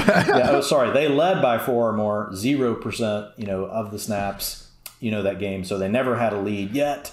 They ran the ball. They trailed 94% of snaps by 4 or more points, and they still ran the ball 59% of the time. So this is a team that if they get ahead on the Jaguars, I can promise you they're going to run the ball plenty. They've ran the ball 51%, 58%, 50%, 45, 45, 47. Only a couple of games in here, there's a 31 and a 32. But that's it. Otherwise, they are a run-heavy team, and so that's why I like leaning on Foreman a little bit, but I want to stay clear of Tannehill. And just to save everyone some embarrassment when you're talking to your friends, significant others, local children, whoever it might be, Julio Jones does not technically have a touchdown this year, but we are all counting that touchdown that he should have been rewarded against the Seahawks back in week 2. Both feet were in, just because the NFL wants us to believe that Julio Jones does not have a touchdown. Hashtag Julio has a touchdown this year. Put it into existence. It is crazy, though, that Julio, you go back, he's been in the NFL since 2011, played at Bama for 3 years, and he has just one season with double-digit touchdowns. That was in 2012 with 10. This summer, at one point, I was kind of drunk, maybe had to smoke a little something too. But anyway, I got the great idea to go back and look at Julio's high school stats, because I was like, is there any way that Julio Jones has never scored more than 10 touchdowns in his entire career? He went off in high school because he's Julio freaking Jones, which makes sense, but you could imagine. Giants at the Chargers. Did he play every position in high school? Probably, man. What a freaking savage. Dude, you've seen that. I think Bleacher Report did the cut up on it, but Julio has a sick defensive highlight film from the last 6-7 years of him just hawking dudes on an interception return, or he laid out Jeff Heath a couple years ago. You gotta remember that Cowboys I know game. Jeff Heath, yeah. The GOAT Jeff Heath. Giants at the Chargers. Chargers 10.5 point favorites. Game total at 45. Jake Fromm probably starting with Daniel Jones with the neck injury, Mike Glennon concussion.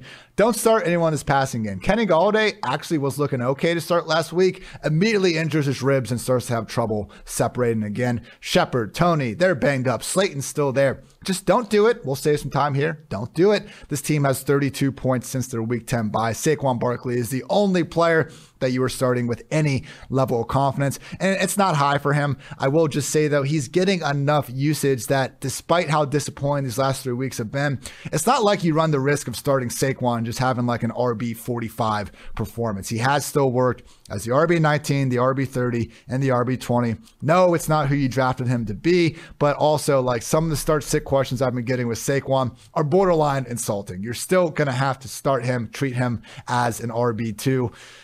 Low end at this point. I never thought we'd reach the day where we got to treat Saquon freaking Barkley, a healthy-ish version, as a low-end RB2. That's what happens when Jake freaking Fromm is under center. There is a chance, though, and I think I might be willing to go in a few tournament lineups in DFS land with Saquon, because the Chargers, this is the 5th worst defense in average tackle depth. We've talked about them all year, really usually being willing to let teams run the ball. And this has gone to teams that, when you look at them, all they want to do is run the ball. The Browns went for 230 yards on the ground against this team. The Ravens, 187. Patriots 142, Eagles 176, Broncos 147. They haven't done a great job stopping teams even that want to do nothing other than run the football. Maybe, just maybe, Saquon can finally take some of this, legit upside RB2 to RB1 usage he's getting and turn it into the actual production. So wouldn't be overly confident in that one. Again, this offense is a complete dumpster fire right now, but Saquon should continue to be in the vast majority of starting lineups. Now, Dwayne, the Chargers, they got themselves a running back. His name is Austin Eckler. He's got 15 touchdowns in 12 games this year. It's like no one even cares. There's a lot of good things going on in LA these days, other than Keenan Allen being on the COVID list. Nathan Yonke cares. He cares, Ian. Yes, he does. So, yes, he does. Yeah, we've got Eckler as my number one overall back for the week. I told tier of his own, you said, right? Yeah, a tier of his own. There's only one player in tier 1 this week. He's got a 10.5 point spread. Guess what? Eckler doesn't care about spreads because he catches the ball so much. 28 implied points. Running back strength of schedule, 8 out of 10. Offensive line run blocking advantage of 59, which is the 6th best on the slate. I know you guys love to hear me count. Sorry about that. 26.4 fantasy points allowed per game to opposing running backs by the New York Giants. So Austin Eckler, absolute smash spot this week. One other thing, because I know you folks, you like this kind of stuff, so I'll nerd out with you for a second. New York Giants run the 7th most. I'm Ron Burgundy. 10th most. No, 9th most. 9th most zone in the league. One of only 10 teams to run it on 70% or more of their plays. They use it 70.6% of the time. Whenever you look at the Chargers, and what's the thing, Ian? What do we throw? What position do we throw to more against for zone? Tight ends and running backs. Running backs. Ian knows this. Former linebacker. Knew he had to be ready. 26% targets per route run for Austin Eckler. That's the number 1 on the Chargers against zone coverage this year. Drops to 11.2% against man. Well, why? Because Keenan Allen is beasting out at 33.3%. Mike Williams kind of stuck between both of them, 22.2% and 20% versus man and zone targets per route run. We could be without Keenan Allen though this week. So if that happens, Mike Williams will be a top 12 fantasy wide receiver. We'll see. Ian and I haven't been able to find anything. When I say we, mostly Ian. I haven't really looked. But Keenan Allen, as far as if he's got a vaccination or not, but he would. So I'm just seeing this now. Brandon Staley called him day-to-day right now. Hopefully we'll have some good news on him in the next few days. I feel like when it happened with Cooper, they were like, look, he's not vaccinated. He is going to be out this week, like for sure. If Allen wasn't vaccinated, he would be out this week already. So just putting 2 and 2 together, I feel like we would know by now if he was for sure out. All right. You're definitely Sherlock. You're Sherlock. I'm only Holmes. So, yeah. I am not a doctor, just so everyone knows. So, yeah, if Keenan does play, he'll be in the top 12 as normal. Mike Williams will be borderline wide receiver 2, right? Could be more down in the wide receiver 3 range. We did see him run a route on 100% of Justin Herbert's dropbacks last week, which was encouraging because he had been down in the 80% range. So that would be a positive. But as you just heard from a minute ago, he's never like the focal point of the offense. Against man, it's going to be Keenan Allen. Against zone, it's Eckler, then Allen, then Mike Williams. Again, you're still playing with a great quarterback in Justin Herbert. You're playing with an offense that throws the ball more than the league average, no matter the game script. Trailing, close, leading. The Chargers want to throw the football. I've got Justin Herbert ranked as my QB7 on the week, 1 spot behind Dak Prescott, 2 behind Tom Brady. So I've got Herbert looking at him minus 10.5 point, spread. So heavily favored. That's better for running backs, not necessarily quarterbacks, but they throw so much it doesn't matter. 28 implied points.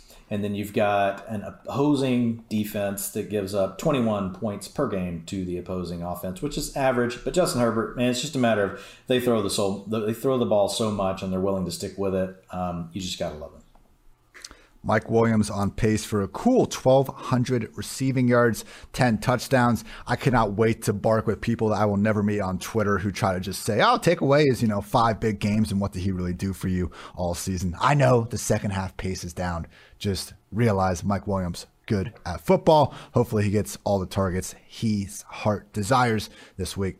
Lions at the Broncos. Denver sitting as 8-point favorites. Game total is at 42. Look at the stretch I've had. Lions, Giants, Jaguars. Good for me. Yeah, you should be. With these Lions, we're not going back to the well with this passing game. It was great last week. I listened to you guys, the Vikings cornerbacks, and how bad some of them are. They are the 6th worst defensive fantasy points per game allowed to quarterbacks. Broncos are the 5th best. So good job, Jared. But like Dwayne, I gotta think, man, that Lions team, like they got the win. I think they're done. Like I can see them start getting rolled over in some of these games now because to their credit, and I brought up those like point differential stats, the Lions aren't even in the bottom 4 teams in terms of a point differential. They are 28. The Falcons, the Jaguars, the Jets, and the Texans have actually been getting beat down worse than the Lions this year. I just don't think a spot in Mile High is the time to get cute with an offense that, they scored 29 points last week. That was the first time they hit 20 literally since week 1. So TJ Hawkinson, we know he can do his thing. Great player, one of the only tight ends that is, likely to finish with his team's target lead week in and week out. So we're still firing up Hawkinson as a top 6, I'd say, option at the position pretty much week in and week out. The running back room is where things get gross. This happens almost every time now, Dwayne. It pisses me off every time, and I would think I'd become like immune to it at some point, but someone gets hurt. I guess DeAndre Swift had most of the routes anyway, but like Jamal Williams is more or less being used like less than he was before as a receiver, even though DeAndre Swift is out of the picture. So last week, ideal game script, just 48% snaps, 17 carries, and only 1 target. And the problem was they're not using him really as a receiver. So purely from a routes perspective, we had Godwin, Igwebuike. It's a name that I just know because I'm a professional and I make sure. Yeah, because we have people respond in our Twitter threads now to give us the pronunciation, which I appreciate. I do appreciate it. Godwin Igwebuike, it's just a name that I know and that I study, and I'm able to produce it with the camera on. So just, thought I'd bring that up. 25 routes for Godwin. Jamal has 9. Jamar Jefferson had just 2. So yeah, that's incredibly problematic because again, we had Jamal have those 18 combined carries and targets, but that was in a game where they had the best possible game script that we can expect from the Lions. And I don't think they're going to get that in Denver as an 8-point dog. So Jamal is someone where, Dwayne, I'm still just thinking about the running backs ranks you were kind of listing. Like I probably would put him in that tier under the James Robinson kind of point. Is that where you have him? Right now, I've got Jamal. I guess I'd put Robinson over him, but they could be in that same tier, I guess. Yeah, I've got them. Sorry, where do I have Robinson? Yeah, I've got Jamal Williams. Yes. Right in that same tier. Sorry. Okay, yes. I did find it. Very volatile. Yeah. But it could, maybe this time next week we're having a different conversation, but we need to see what this looks like in our usual game script when the Lions are going to be trailing by 7 or more points, as we expect them to do for most of the remainder of the season. So if we come back next week and the Lions, they're still going to find a way to get Jamal the ball 15 to 20 times per game, even when they lose by 30, okay, then maybe we can move Jamal up in the future. Right now, though, I'll probably be answering most close start-sit questions with the other guy because we're not getting the targets, and Lord knows we aren't getting many scoring opportunities more weeks than not inside this offense. So TJ Hawkinson really has been, with all due respect to DeAndre Swift, TJ Hawkinson, he has been, our most consistent guy of the year with Detroit. Continue to fire him up with confidence, and that is about it. And now, Dwayne, we got everyone's favorite overall reigning RB1 from week 13, Javonte Williams, but Melvin Gordon might be coming back. I would hope that Javonte gets featured, but man, we've been saying this for like the last 2 months. When Gordon's back, we're probably going to see something close to what they were doing before. Yeah, I mean, you're hoping. We don't have any data to say that it's going to happen. So again, it's kind of one of those things where if anybody wants to tout Javonte like being in their top 12 or whatever this week, I mean, great, but there's no data to support it other than, well, he just looked great. But I mean, we can't predict human being behavior. We've talked about it multiple times. All we can do is just really, share the data. We're hopeful that Javonte, to your point, is in the lead half of a split, which we have seen him do. We've seen him be more around, the 55, 60%, of the snaps threshold versus, first half of the season. It was definitely Gordon more on the front half. And then, having Williams as being the second half in kind of a 55-45 type situation. So at least now we have flipped it and we are seeing Williams a little bit more. Maybe this game will show the coaches that they need to get Javonte more involved. And look, for heaven's sake, like if Teddy Bridgewater just wants to check the freaking ball down all day long when you have Jerry Jeudy, Cortland Sutton, and Tim Patrick, Noah Fant, which you've paid all of these guys at this point. You've got draft equity, draft capital tied up in them. But let's check it down to the running backs. I mean, that's a great way to go. Teddy freaking Bridgewater checks the ball down more than any other quarterback in the league, with a minimum of 300 dropbacks at 11% of the time. Again, one more time. Good job, Teddy. We really appreciate it. Did come through good for Javonte Williams, though, who we have seen get used a little bit more in the passing game lately, but we've seen Melvin Gordon in the games where they've been in together still be the lead back as far as getting the rushing attempts. So maybe, Ian, we could just see I would be happy if we could just get to a situation where Javonte was just slightly ahead in all those categories. Right? I think that would be workable. Then we could just feel really comfortable about him as far as just knowing that, look, the ability's there, and we could grade him as a low-end RB2 with upside every week, right? He could come up with the big play because he's getting enough touches, and he could still sneak into the RB1 ranks each week. The way it was earlier in the season, you almost had to think of him more as a high-end RB3 and hope he could sneak his way into the RB2 range. Every once in a while he did. He had a couple of games where he snuck into the RB1 range. But it's just going to be a situation where it's probably still going to be, this committee. Everybody's going to be mad. We're all going to act surprised on Twitter on Sunday. Oh, my God, look at this. But it's probably what's coming. So just go ahead and brace yourselves, folks. I have Javonte Williams right now, though, at running back 17 on the week. I've got Melvin Gordon at running back 22 on the week. So I've still got them both pretty close. And again, those haven't been fine-tuned yet. Gordon probably ends up more towards 24, 25, maybe like 26 when everything's said and done. I already see two players that I would move ahead of Gordon once I go ahead and tighten these things up. But I do have Javonte in the lead. That's the moral of the story. At 8.7 running back strength of schedule out of 10, which is top 5 on the week. You got an 8-point favorite with the Broncos. So that's going to be in the top 4 spreads as far as not double digits, like a couple of these I'm seeing where you got Eckler and Aaron Jones and A.J. Dillon. They've got bigger spreads, but you've got the Chiefs with a slightly bigger spread. So it's like the 4th biggest spread, which is good for running backs. And then you've got the Lions giving up 27 points to opposing running backs per game, which is going to be in the top 5 of what's available on the slate. And then I've mentioned this multiple times, but the Lions, they love to trail. They trail in the top 3 of the league, and therefore what happens? Teams run the ball a whole lot against the Lions because by the time the second half comes around, you don't really need a passing game if you're playing against the Lions. So there's a lot of outs for Javonte Williams this week, which is why I have him ranked so high, even thinking that we're going to have Melvin Gordon back, because 30.4 rushing attempts per game given up by the Lions in regulation over the last 6 weeks, 28.3 on the season. They rank 4th in both of those categories, whether you're looking at last 6 or the average. Now let's talk about the opposite. Let's talk about the receivers. Okay, I probably should change my tone and everything. I should be like, Jerry Jeudy. What pisses me off the most about this, Dwayne, is like Teddy. I know it wasn't the strongest schedule to start, but like he was giving us some boom games in the first 6 weeks. And he's been great against man coverage, and which is what the Chiefs ran the whole time last week. So it's like Teddy, I felt like could have a game. I mean, Teddy just was not comfortable in that game. Like you could see it, not comfortable like at all. So it's just tough to do anything with these receivers, Ian. I've got Jerry Jeudy right now, borderline. I've got him wide receiver 30, so I've still got him in my 3rd tier, but I don't feel great about it. I mean, to tell you like the players I've got him around, like I like Van Jefferson more. I like Odell Beckham Jr. more. I think I do like Julio Jones more because he's probably going to be the focal point of his offense. You get to Tyler Boyd, now you're still Tyler Boyd probably slightly more, even at this point.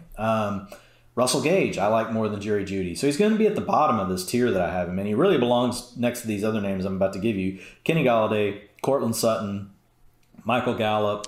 I'm not going to go as low as AJ Green. I'll keep him above that. But it's just tough, man. I mean, Sutton is that's the line. It's just, look, you have a defensive-minded coach in Vic Fangio. We're going to play against the Lions. What is Vic Fangio going to do? He's going to use his 2 running backs. He's going to basically, if he can, not have Teddy Bridgewater throwing any passes. What has to happen is you have to come up with a miracle situation with the Lions, and Lions have had a few miracles up their sleeves over the last couple of weeks, but they would have to turn it into a game. And then that would then necessitate the Broncos needing to throw more. But even once you get that to happen, right, and that's a variable you're just hoping for because the odds aren't in your favor, then you have to pick the right receiver of all these guys to be the one that gets to go off because it's going to be really tough for two to do it. And so it's just a situation where you're just, honestly, you're guessing. You're guessing between Jeudy, you're guessing between Golladay. Tim Patrick could be just as likely to be the guy getting the work. Now, Jeudy has been the best against man coverage. He has been the best as far as separating, but it's just evenly spread. No matter whether you're looking at man, you're looking at zone. I've looked at it every way to find, like, is there an angle to which Broncos receiver to start? And the answer is no. Let's move on. Noah Fant's included with the receivers. I'm going to condense like some of my articles next year because I literally spend like 6 hours just pounding through my wide receiver cornerback stuff every single Wednesday. So sometimes when I'm on this podcast, I'm a little bit weaker than my full, Super Saiyan self by the time Thursday rolls around. But just with this Broncos team, bro, Teddy threw the ball 40 times on Sunday night. That's the second highest mark of the year. It feels like he threw it 12. And not a single receiver. Devontae had 9 targets, but not any of his wide receivers had more than 6 targets. Like, that was best case overall volume, and the guy still has to spread it around between like 6, 7 different parties. Please give us Russ, Rodgers. We're not picky. Just give us someone other than Teddy in Denver next year, and someone other than Drew Lock too. But I do enjoy Dwayne. Do you see when Teddy threw that pick and Sorensen came back? Boy, Teddy went for that tackle. He heard enough bullshit from the media. He went for that tackle. He did not make the tackle, but credit to you for trying there, Teddy. No one could take that away from you. Listen to this. So Jerry Jeudy got single man coverage 11 times on the game. Teddy threw it in those situations towards Jerry Jeudy 2 times. Good luck. That's Jerry Jeudy operating like underneath in the slot a lot. Got targeted twice. If we look at Courtland Sutton, how many times did he get single man coverage? He got it 17 freaking times. 17 times Courtland Sutton was singled up on the outside. He got 4 targets from Teddy in that situation. 23%, not the worst ever. And then let's look real quick at Tim Patrick, and we can stop talking about the freaking Broncos passing attack. He got, and I'll tell you, I mean, this is what the Chiefs do. I mean, he got 16 single man coverage looks. He got open on 5 of those, not great, 31% of the time. Only targeted twice when he had single man coverage. And Tim Patrick's a guy, he can separate, but he's also, he and Sutton are guys that, hey, dude, we're open even though we're not open. Like, just get it to us. And so it's just a situation where Teddy is just a misfit. People talk, people are confused and they think Derek Carr doesn't throw the ball down the field. Like, I get into this with people on Twitter all the time. And he really is a good deep ball thrower. He does like receivers that are open. He doesn't like to throw 50-50 contested balls. And Teddy definitely suffers from that. I don't think if he doesn't think a guy's wide open, he does not want to throw him the ball. And that's just really tough, especially on Courtland Sutton's game. 49ers, not the Bengals, since this shut up, Dwayne. We're done with this game. Game total at 47.5.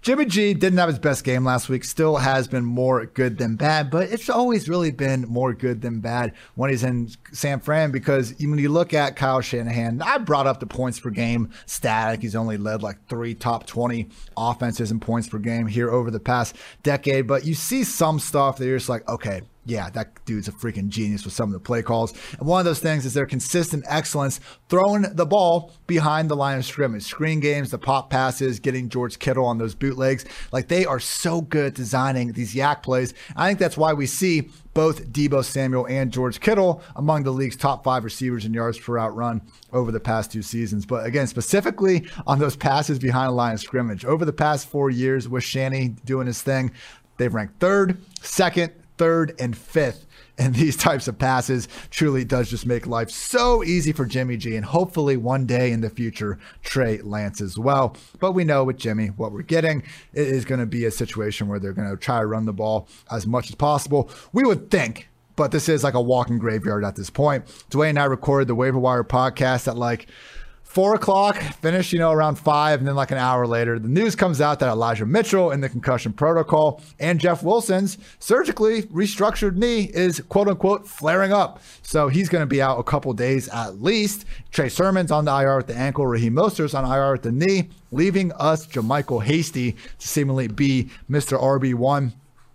Relax, though. We're not going to see, I don't think, Hasty, if all these guys do end up missing time, we're not going to see Hasty get the Mitchell 80, 90% snap roll. We saw this with Trey Sermon. Like when Shanahan has his back pressed against the wall, he's not just going to necessarily give the next guy up all these touches because he trusts Kyle Juszczyk. And if he's back, he'll trust Deebo Samuel, even with that groin injury, to play a lot of snaps at running back. So Mitchell, if he can clear the protocol, he's earned this weekly RB1 treatment. He's being used more as a receiver now. And, with Wilson banged up too, and just make things that much better for him. If we do end up having a situation where Hasty is the only guy, like Dwayne, I think we'd have him as an RB2, but he's not someone I'd be saying like we need to have in the lineup. Yeah, but I mean, he would definitely be in the RB2 conversation. Anytime you get a 49er backfield isolated to one player, and it pretty much would have to be him because Trey Sermon's on IR, Juszczyk is a fullback, so he's not going to get a ton of carries. Hasty would probably be inside my top 15 or 16. Remember, it's not a great week for backs. There's a bunch of weird matchups going on. So I think that in itself could play a role. You could surprise yourself. He could end up pushing up towards, I agree with you. You probably wouldn't get him into the top 12, but I think he could be pretty close to that. It's not the delete and paste Henderson Michelle situation that we've talked about, but he still would be a good play to have. So feel free, go get Hasty there on the waiver wire. Dwayne, we had Sony as our lead, go get him absolutely running back, and there was a bunch of mess. I think Hasty deserves to be the second number 2 waiver back behind Sony. You agree? Yep. Yeah, cool. Now on the passing game, relax on Brandon Ayuk. I know last week wasn't exactly what we were looking for with Deebo, but he's still playing over 90% of the snaps. George Kittle, incredible, PFF's highest graded tight end last week. He's probably not going to catch 9 passes for 181 yards and 2 touchdowns every single week of the year. We'll see some of that come back towards Kittle. I'm still going to have him as a borderline wide receiver too, maybe even just inside top 24. Always have my ranks done on Wednesday morning. So we'll see how that pans out, but Ayuk remains a recommended start, certainly capable of winning in Cincinnati. I think I didn't get the update. I thought I saw Chidobe Awuzie get hurt pretty bad. Okay, I don't know how bad it was, but he definitely was shaken up in that game. We need to keep an eye on that because Chidobe has been a top 10, top 12 cornerback for PFF this year in terms of coverage grade. Mike Hilton has actually been playing more good ball than not from the slot. But then there's Eli Apple, who's been one of the bottom 20 cornerbacks in the entire league this year among 120 plus qualified guys. So if we can get a situation where it's Ayuk against a Chidobe Awuzie less Bengals secondary, that it would be a legit upgrade for the talented second-year receiver. I think that's my last point. Just a quick cool stat I found. Elijah Mitchell, league high, 182 touches without a fumble or drop this year. Second place is David Montgomery with 154. Third place, Devontae Freeman with 112. Nobody else with more than triple-digit touches. So Mitchell, it's one of those things where he has never even given Shanahan a small chance to get in that doghouse. I'm knocking on wood. I hope I didn't just jinx it. But shout out to Mitchell for being really the most sure-handed player in the league up to this point. Now, Dwayne, the Bengals have themselves some pretty good weapons on offense as well. But we have not seen Ja'Marr Chase provide his usual goodness. I did find one cool stat before I throw it over to you with Chase. This does not include yards after the catch because we can't really track that on a drop. We don't know how far the guy could have ran with the ball. But just based on the target depth of the drops this year, Ja'Marr Chase has lost a league high 120 yards to drops on the year. He's the wide receiver 11 in PPR points per game. I'm not going to knock him in ranks presenting the stat or anything. It has been frustrating, Dwayne, though, because we've been on him hoping for the big bounce back game. As we saw last week, he had the opportunities, just hasn't been able to come down with them in recent weeks. Yeah, and you have to think that it's going to hit. But I mean, silently, and I've kind of been beating this drum, and I love Chase, but T. Higgins is the number 1 receiver on this team. Targets per route versus man, 30%, Chase 25%, versus zone, 24%, Chase 19%. And we're just now seeing Higgins really healthy, and he is in a complete rhythm with Joe Burrow. Look, they are both great players, but right now, Higgins is really the guy that we should probably be ranking higher in the fantasy ranks. And he looks great as well. And look, this is not to take anything away from Ja'Marr Chase. We all love him, but T. Higgins, at a minimum, they should just be ranked really close together. So if you think it's a big Ja'Marr Chase week, you might as well think it's a big T. Higgins week because, to be honest, we can't tell you for sure which one it's going to be. The good news is, I do think and we've seen this, like when there are games where both of these guys can have nice games, it's usually those two, right? We don't see many weeks where you can have all three really be good. And typically if Tyler Boyd is good, that's going to knock one of the other two out. The other thing we got to keep an eye on is Joe Burrow. He did hurt his pinky finger in that game, still managed to gut it out for 300 yards in the contest. But like he did not look the same. I had that game on a lot.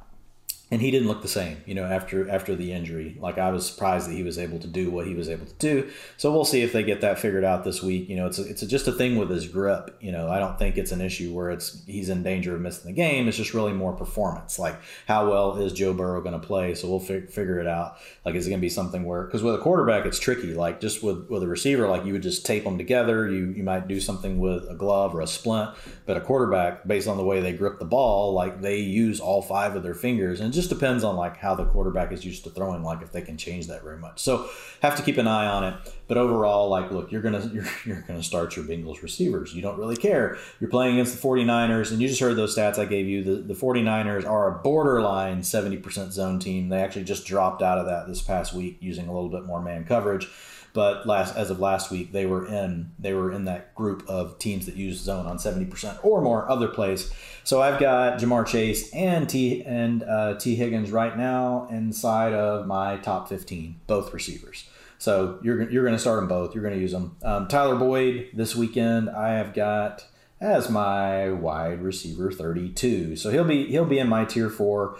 Boyd's tougher, to trust, but he's come through with a few decent games lately. He doesn't give you the upside that we used to get, right? We just don't get these 8 and 10 catch performances anymore. Those are kind of the days gone by. I guess he could end up coming up with one, but when you have T. Higgins and you have Jamar Chase, that's just really where your attention's going to be, because they just give you the chance any play you throw them the ball in to score a touchdown, which Tyler Boyd really doesn't get. For as good as the player as he is a possession receiver. He doesn't give you that same kind of upside. So I get why Joe Burrow is targeting the other two players. As far as Joe Mixon goes, we did see this last week that he is still susceptible to a game script. He basically got written out of this game. He did score a touchdown, and that really saved you. But on passing downs, long down and distance, 2-minute offense, all of that, it was really all Samaje Perine, which was a trend that we had noted for 3 or 4 weeks. I had actually put him in my sell high. Finally, I just gave up and moved him out of it because I was like, what am I going to do? Because look, the Bengals are playing good. Their offensive line is playing well, and Joe Mixon's playing well. So utilization is important, but it's not everything. If you've got somebody that's scoring touchdowns, they're still getting, and the thing is, in most games, Mixon's going to see 70-80% of the rushing attempts. It just so happened they were in a game last week where they didn't get to run the ball that much because they were trailing by a lot very early and for the whole game. So it was an extreme script, against the Chargers that got him really written out. But it's a possibility. You play the 49ers. They've got a capable offense. I like Mixon more this week, though. So I have got Mixon back inside of my top 8 right now. Actually, I've got him at RB8, but I've got him below. I've got Eckler ahead, Harris ahead, Madison ahead, Fournette ahead, David Montgomery ahead, Josh Jacobs ahead, Elijah Mitchell ahead, and then I've got Joe Mixon. So that might actually be 9. Is it? Yeah, something like that. Yeah, he's RB9 for me, and Kamara would move ahead of him if he's active. So Mixon would fall. I don't know. I may have Kamara around the same spot just because I want to see a week of him playing. My assumption with Kamara is once they play him, he's healthy, right? But I'd rather it not be Taysom Hill. I think that'd be the right area. But yeah, RB9, why not? Because he's got 9.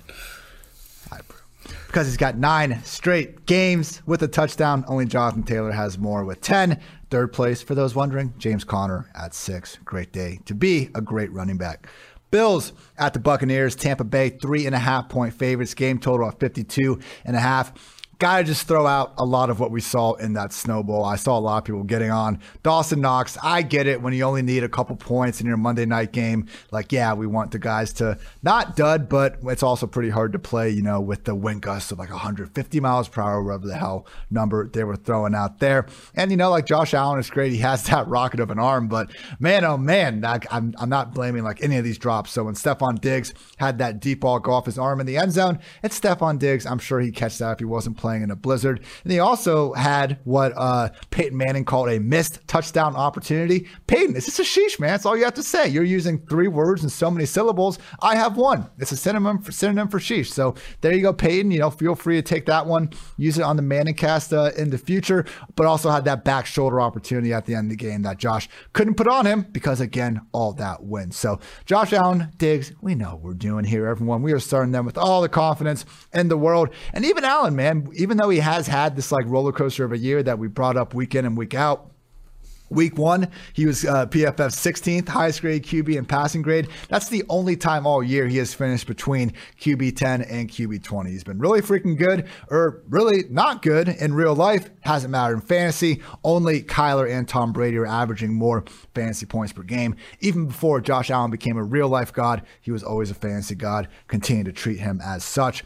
I guess the question is, can we get behind these other receivers? Because Lord knows we can't touch this backfield. Zach Moss was back in action, and really he ended up working as the number 2 back in that Monday night game. Matt Breida made Peyton was pretty pissed about it too. Like, come on, bro, inside, arm up. How many times have you taken a handoff? What the hell are you doing, man? He got benched after the fumble, and it kind of made sense to. So who knows what's going to happen? Who knows if he'll be active again? But even then, like when we were talking about Baltimore and how great it is that Devontae Freeman has his backfield all to himself. It's because when you have these dual threat QBs, you kind of start to have metrics like this, where Bills running backs are tied for 30th in the NFL in carries. They're tied for 27th in carries inside the 5-yard line. And they're tied for 21st in targets. Like some of these numbers, the 5-yard line number, for example, could be due to just playing on a bad offense. I think we all know that's not the Bills. It's just a lack of opportunity because of the way Josh Allen plays quarterback. So we just can't get behind these running backs, particularly not against a Tampa Bay defense that has, and the biggest pass funnel defense in the league. Opposing offenses have thrown 71.5% of the time in non-garbage time situations.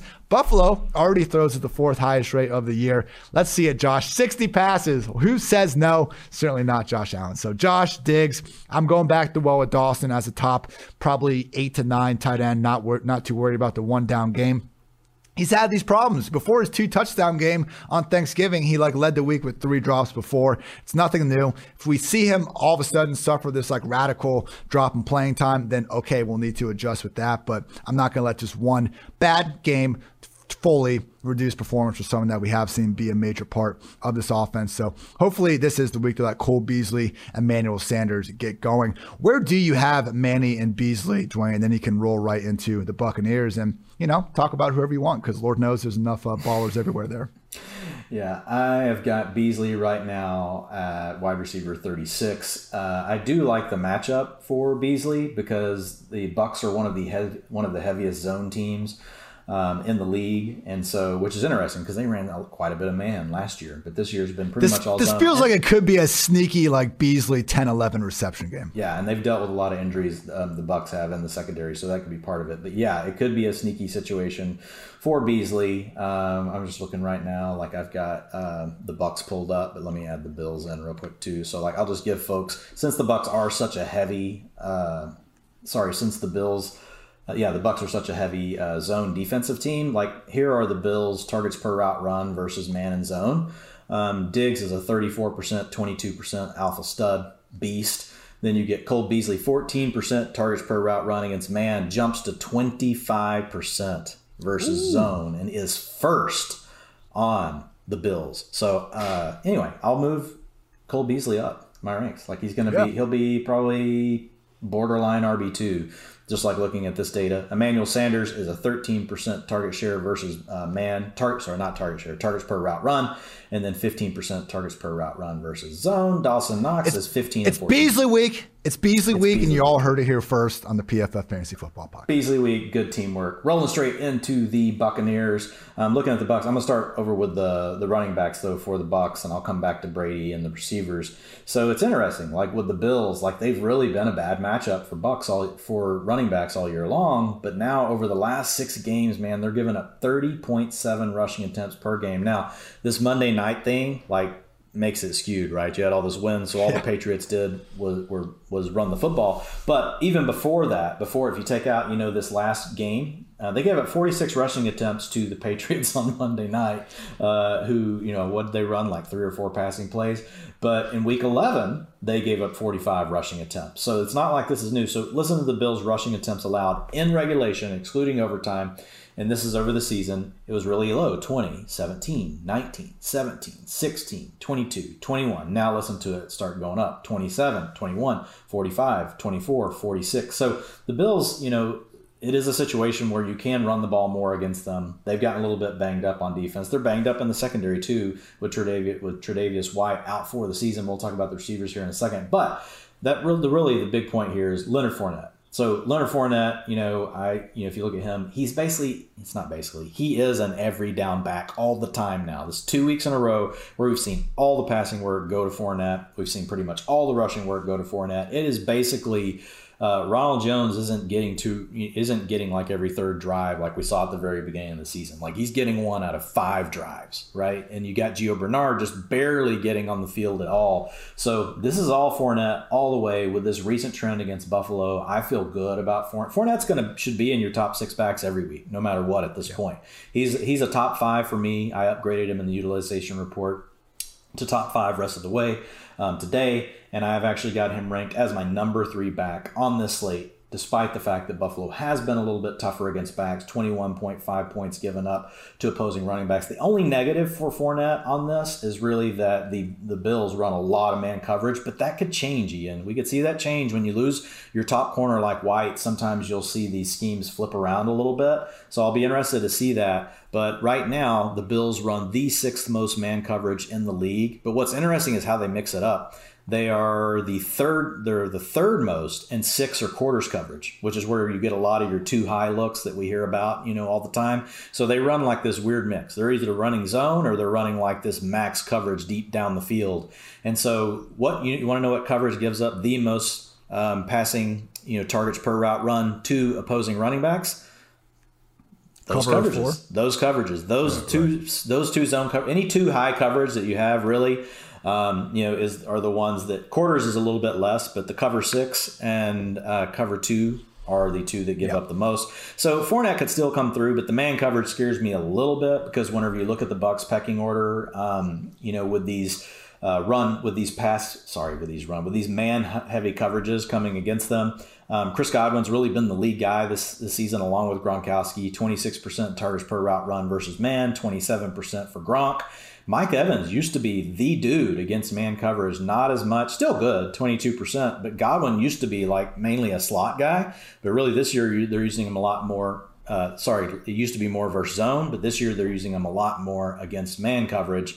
And when you look at Leonard Fournette, which is really like the main point I was going towards here, and then I just started blabbering, 19% targets per route run versus man, which is still really high for running backs, to be honest. Usually you'll see backs drop down to like 5, 8, 9% in those scenarios, so that's interesting, but it's higher against zone, 26%. So Lenny's in my top 3 for the week. Nothing's going to really move him out. Talking about Tom Brady, it is a tough matchup for Brady, but again, we have White gone. But man, the Bills only give up 12.7 points to opposing quarterbacks points per game. You do have to including the New England matchup from Monday night, where the Patriots didn't even try to throw the ball. But still, it was the toughest matchup before that, right? It isn't just that that's skewing the numbers completely, but it's still Tom Brady. So I'm going to keep him in my top 5. Ian, this is the lowest, probably one of the lowest spots I've ranked Brady all year. I think 5 has been my lowest so far. So he'll match that.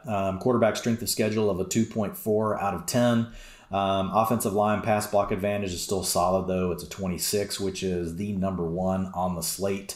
And we know Brady's going to throw the ball plenty. So I've got him in the top 5. Got Chris Godwin right now and Mike Evans both in my tier 2 wide receivers. I have Godwin slightly ahead of Evans at wide receiver 15. Oh, actually, I've got Evans in my tier 3 now. And so I've got Evans at wide receiver 22. So still both wide receiver 2s, but I have Godwin slightly higher.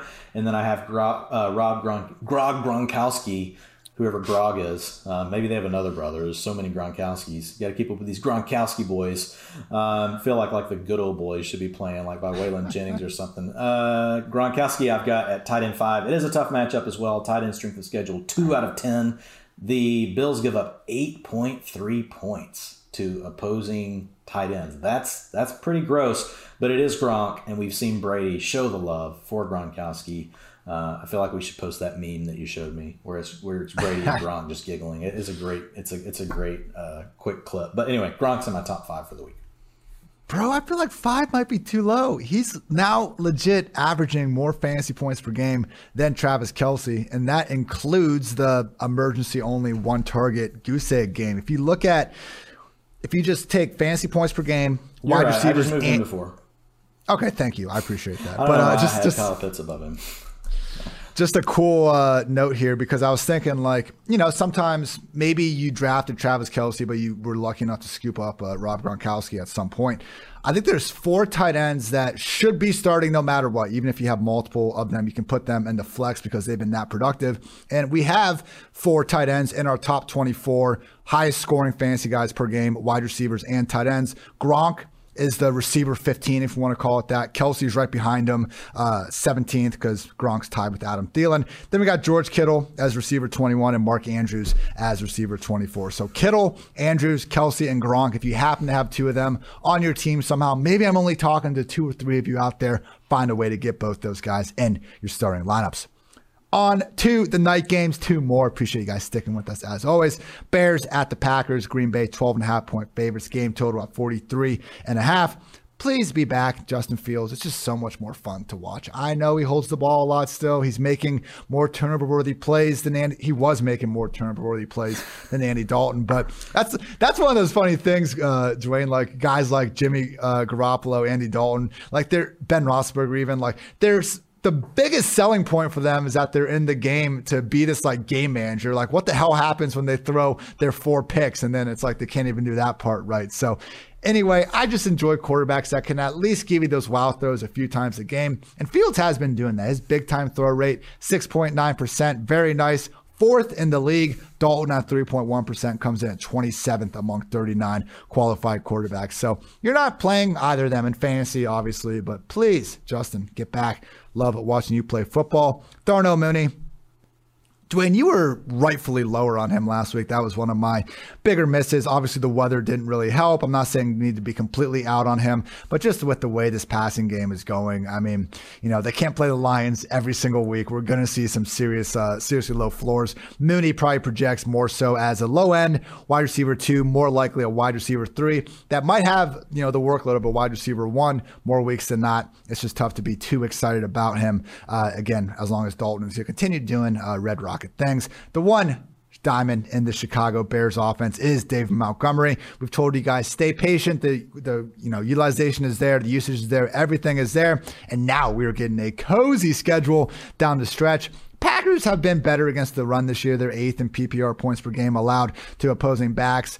In terms of fantasy, though, if you look behind the scenes a little bit, yards before contact numbers, things like that, you could talk yourself into Montgomery having a good game here. After that, there's like no debate needed because we got the Vikings, the Seahawks, and the Giants up until week 17. I'm sure the trade, it's going to be hard. We told you guys last week, like Montgomery, if you had your trade deadline, he was the guy to go out and get. If for some reason you're in a league that still does have trades going and someone wants to give up Montgomery, I would go get him before this stretch because we got at the Packers. That looks bad, but after that, truly borderline erotic stuff for Dave Montgomery. So start Dave Montgomery, maybe Darnell Mooney, depending on your roster, and that is about it. And just always remember that Jimmy Graham has a no-trade clause. Now, Dwayne, maybe it is a Jimmy Graham week, revenge game here against the Packers. I really freaking doubt it, though. Luckily for the Packers, though, they got their backfield fully healthy. Jones was healthy before the bye, but it was a game-time decision thing. We should be seeing, both guys closest to 100% they've been in quite some time.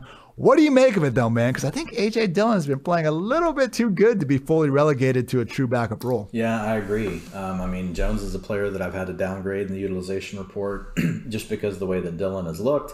And so now he's in my tier 3. He used to be in my tier 1 or 2 every single week. There was not a week that Aaron Jones was outside the top 12. I've got him at RB 16 this week. I've got Dillon at 25. But I haven't finalized them. I've got him 1 tier below. I think that's about right. I do think that Jones sees slightly more work than Dillon, but I think we could be in a situation like the Denver backfield, right? That we've talked about where it's really more of a 55-45, a 40-60 thing. And it's a game where, look, if they want to be cautious with Jones, they're 12.5-point favorites. It's like, so if there is a week to use Dillon and still feel fine about using him as basically kind of that low end RB2, borderline RB2, I think this week you can still feel fine with it, even though we know Aaron Jones is probably fully healthy because of just the spread. And he's going to score a touchdown most likely, right? Just the way this game's going to go for the Packers. So I feel good about both backs. Obviously, Jones has been moved down. 12.5-point favorites, 28 implied points, a 7.6 out of 10 on the running back strength of schedule.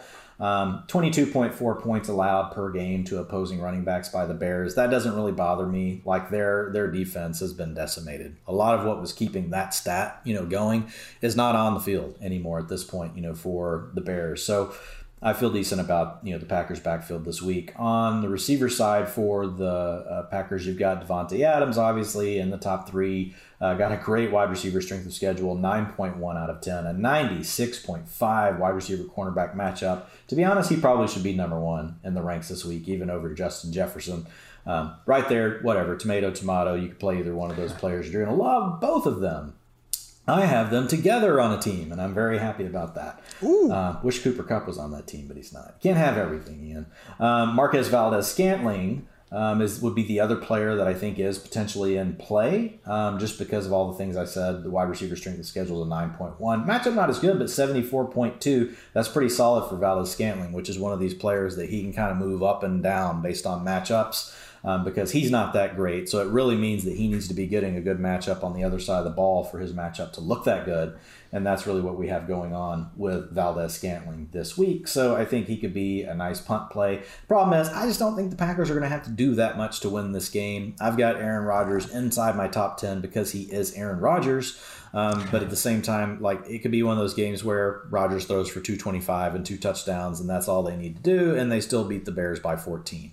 So it's just one of those kind of weeks. As far as the tight ends go, there is nothing that we can really do right now with the Packers. Not even really a moonshot. No chance. Yeah, the only thing with Rodgers I found that was interesting when I was doing my QB Week 14 predictions article, which you can find on pff.com for free every single Tuesday. He actually has been the most sensitive quarterback in the league in terms of largest drop-off and yards per attempt from a clean pocket compared to when he's under pressure. 38th among 40 quarterbacks in yards per attempt when under pressure. Maybe if the Bears had Khalil Mack, they could do something about that, but with him on IR, I don't see this being much of a problem for Aaron and company. Monday Night Football, Rams at the Cardinals. Cardinals sitting as 2.5-point favorites. Game total at 51.5. I'm not saying the Rams passing game is back. They're not looking as good as they did earlier in the year, and they have played the Packers and Jaguars last 2 weeks. But still, Stafford, 597 combined yards, 6 touchdowns. He's even going out there tackling Sony Michel at the 1-yard line so he can go throw OBJ a fade on the next play. So really, at this point, Cooper Kupp, we know the guy. He is basically having a Megatron best season with the touchdowns. Dwayne, I'm assuming he's your wide receiver 3 behind Adams and Jefferson. If not, whatever, you're starting him. Either way, and twice on Sundays. There we go. Top 5. Screw it. And then with that in mind, though, we have seen Van Jefferson start to return some legit Robert Woods-esque value. Very different players, but the production all counts the same in Fantasyland. He has been the wide receiver 13 and the wide receiver 19 over the past 2 weeks. He probably deserves to be ranked ahead of OBJ, Dwayne. I don't see any sort of sign that the Rams are actively trying to force the ball to Beckham. Yeah. Cool. Just because the injuries, that's Beckham is playing banged up. He has a higher re-aggravation risk. Van Jefferson should be ranked ahead. And, probably not going to be able to squeeze him in the top 24, maybe with these buys, top 30 at a minimum. So Jefferson is someone that not in the world's easiest matchup, but I think we can get used to trusting him more and more as an upside wide receiver 3 at worst, with Robert Woods done for the season. And with OBJ, boom or bust, wide receiver 3, seemingly. At least we're back at the point where we can start Beckham and just not hate our entire lives, because that's what the first month of the year felt like to me, watching him waste away on some of those Browns offenses. So good stuff from the Rams passing game, and just based on this script, expecting Stafford to have to throw the ball to his heart's delight. I believe this is the highest. Okay, Bills Bucks is the highest game total of the week. This is the second highest one, only 2 games in the 50s. So yeah, with Stafford, like I probably would play him above someone like Aaron Rodgers just based on pure projected volume in this one. So no, we're not getting this like top 5 MVP season out of him. Still, I think a solid QB1 more weeks than not. The most interesting part, though, is this backfield because, again, thank you, Jay Glazer, for telling us all what was going to happen. But Darrell Henderson was active last week, emergency only. Sean McVay said after there just wasn't a situation where they felt like he needed to go in. That led to Sony Michel with 97% snaps, 24 carries, and 3 targets. If Henderson's going to be out again, far from a guarantee. He's now had a full extra week to get ready. He was seemingly capable of playing if they really needed him last week already. If Henderson is for some reason out, Sony is locked and loaded RB1. Start-sit question with him in it is going to be treated as an insult, or you're in some weird guillotine league. If Henderson is back, though, it sounds like there's a chance Sony could actually carve out a little bit of a role for himself still. Believe it when we see it a little bit, because we've seen Sean McVay just really his entire Rams tenure mostly lean on one back. But we did see a little bit of split stuff with C.J. Anderson, Todd Gurley for brief periods. Yeah. And then I did also go back and read those quotes, and the questions were a little bit leading. Like, so if you read the question is basically asking if Sony Michel could become the lead back. Right. So anytime like a coach gets asked a question like that, like they're not always just going to be like, oh no, he could never do that. He talked about him as being a rhythm runner, how he could see him getting more involved, how they liked him. It was all positive stuff. But I think people are reading a little bit more into that than what there is. I do think that it could be more of a split. And those quotes could indicate that. But you always have to watch for that. Like, what was the question that was asked to get the quote? Yeah. Because that context really does matter, like to determine like how you really, quantify what it is the coach says. Per Jordan Rodriguez, you can catch her stuff over at The Athletic at Jordan Rodriguez on Twitter. Sean McVay did not want to commit Sony Michel moving into a traditional lead back role. Did note that type of downhill physicality the Rams utilize behind Michel and some of those blocking concepts, something he believes they'll need back down the stretch. To your point, Dwayne, it's not like McVay came out and said, yeah, Sony, we're giving him 20 touches a game even once Henderson gets back. There's still a lot of uncertainty in the air. And so all my point is, I guess, when Henderson comes back, I'm not sliding him in the top 10 immediately. I would like to see one more week. I don't think we need to super shy away from it. Like, I would anticipate Henderson still being the lead back, but maybe we see a situation where Henderson, more of an RB2. Sony, instead of being like complete zero standalone value, can maybe give us, something close to 10 combined carries and targets per game. So just a little bit more uncertainty than we're used to. If Henderson's back, if he remains out, fire up Sony with all closer to the I have Henderson closer to the mid RB2 range, and typically he's been a low end RB1. Absolutely. And then Tyler Higbee, we know what we got at this point. Touchdown dependent, tight end 2. Maybe if he gets 50, 60 yards, he can flirt with a low end tight end 1 range, but not someone that needs to be jammed into lineups by any sort of stretch of the imagination. I've needed a historical data point saying that you can have a tight end that runs 90% of the routes and has a good targets per route run and can still suck. Like, I needed one of those. I needed something to make me have to go like research all this stuff all over again in the offseason. I appreciate you. Hat tip to you, one Tyler Higbee. Great lesson for Mr. McFarland. And how about the Cardinals defense? Once the laughingstock of the league at covering tight ends, now a top 5 unit in limiting their fantasy points. I think it was who did I see Isaiah Simmons stand to last week on the Bears? I think it was like Marquise Goodwin or something. I was just like, damn, Isaiah Simmons, that dude is huge. I can't even imagine trying to get open on him or pretty much any other NFL athlete for that matter. But enough rambling, Dwayne. We have reached our final team. Let's talk some Arizona Cardinals. It looks like Chase Edmonds has a chance to be back. He is technically able to be activated off the IR this week. With that said, though, man, I think it's going to be tough to keep James Conner out of that top 20 because he's already, even when Evans was out there, he was getting the touchdowns. The Cardinals are a high-scoring offense, and he's played well enough, man. They might just be content having him really, be the guy moving forward. Yeah, I mean, when you had Conner in the games with Edmonds, it was definitely much more volatile, right? You had RB 48, 61, 8, 33, 35, 22, 20.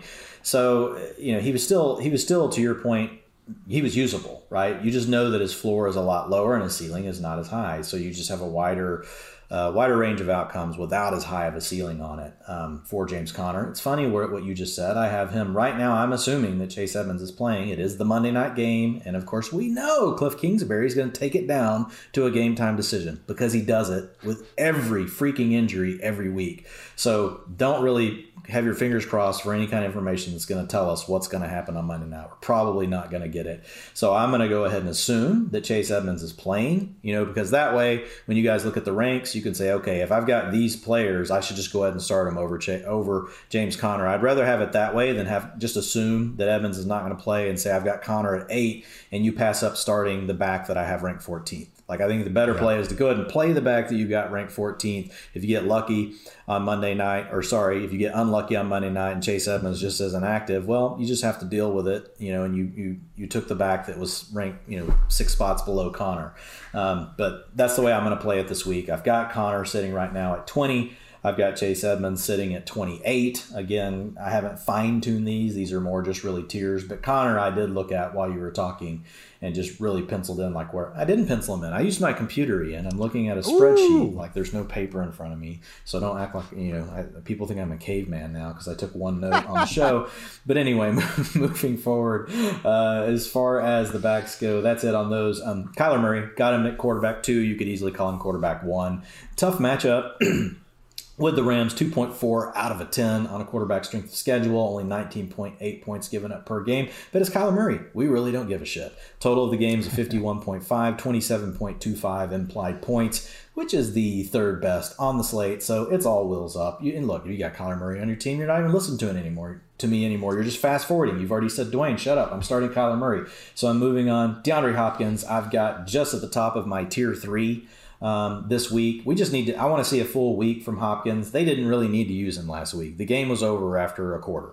And so luckily he scored a touchdown for you early out of the gate. But I've got him at wide receiver 20 on the week, top of tier 3.